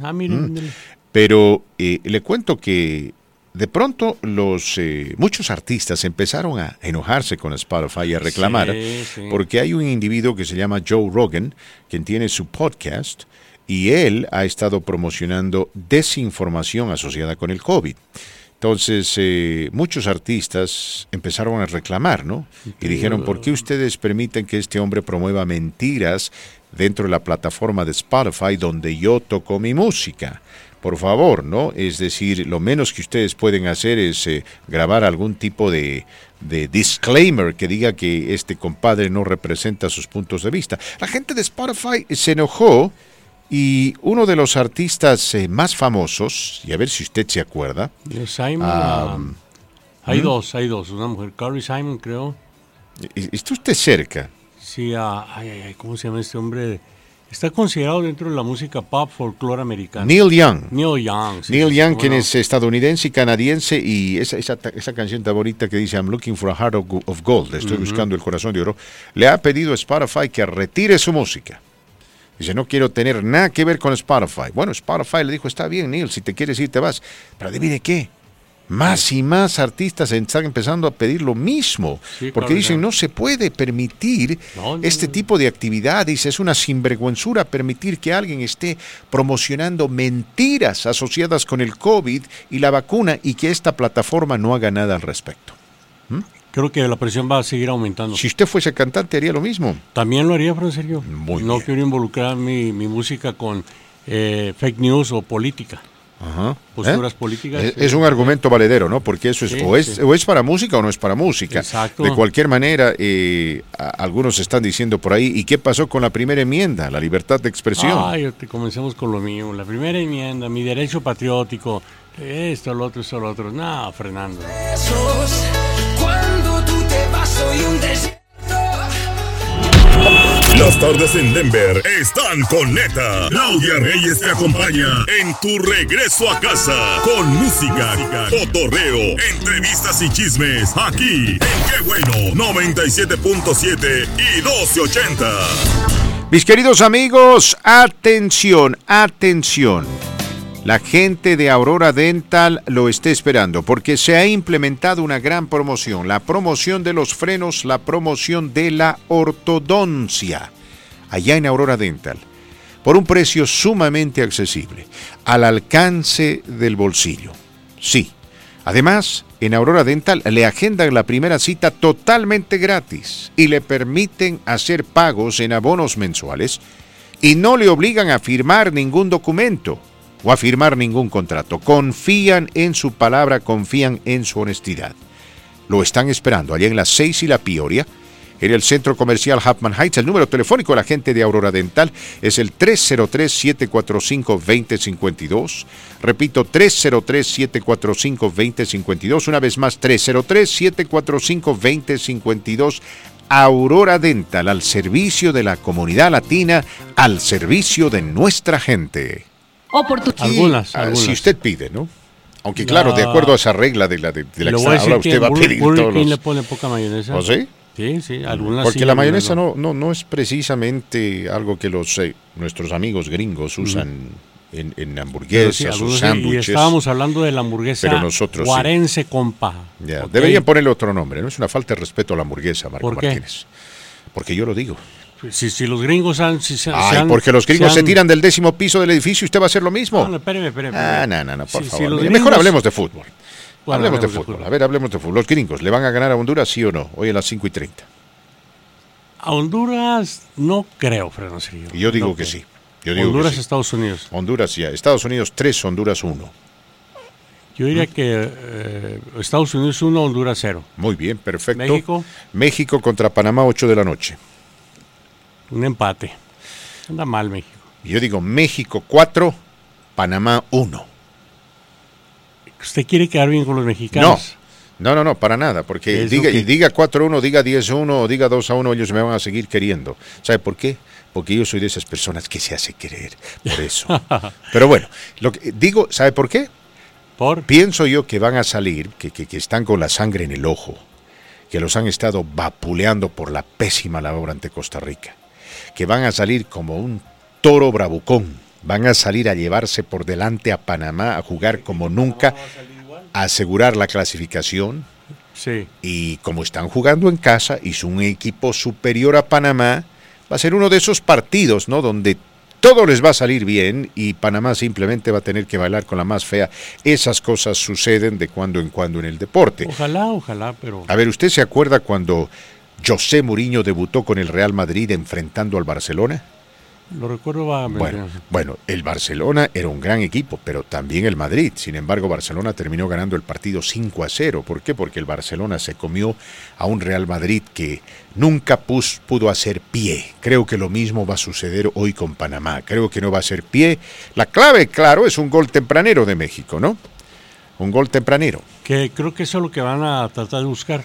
Bueno, sea como sea, tienen que ganar esta noche. Y si no, estaremos hablando de un aztecaso. No, si pierden, Marco Martínez, se va el Tata Martino. Le garantizo. Si empatan, probablemente. Si ganan, no.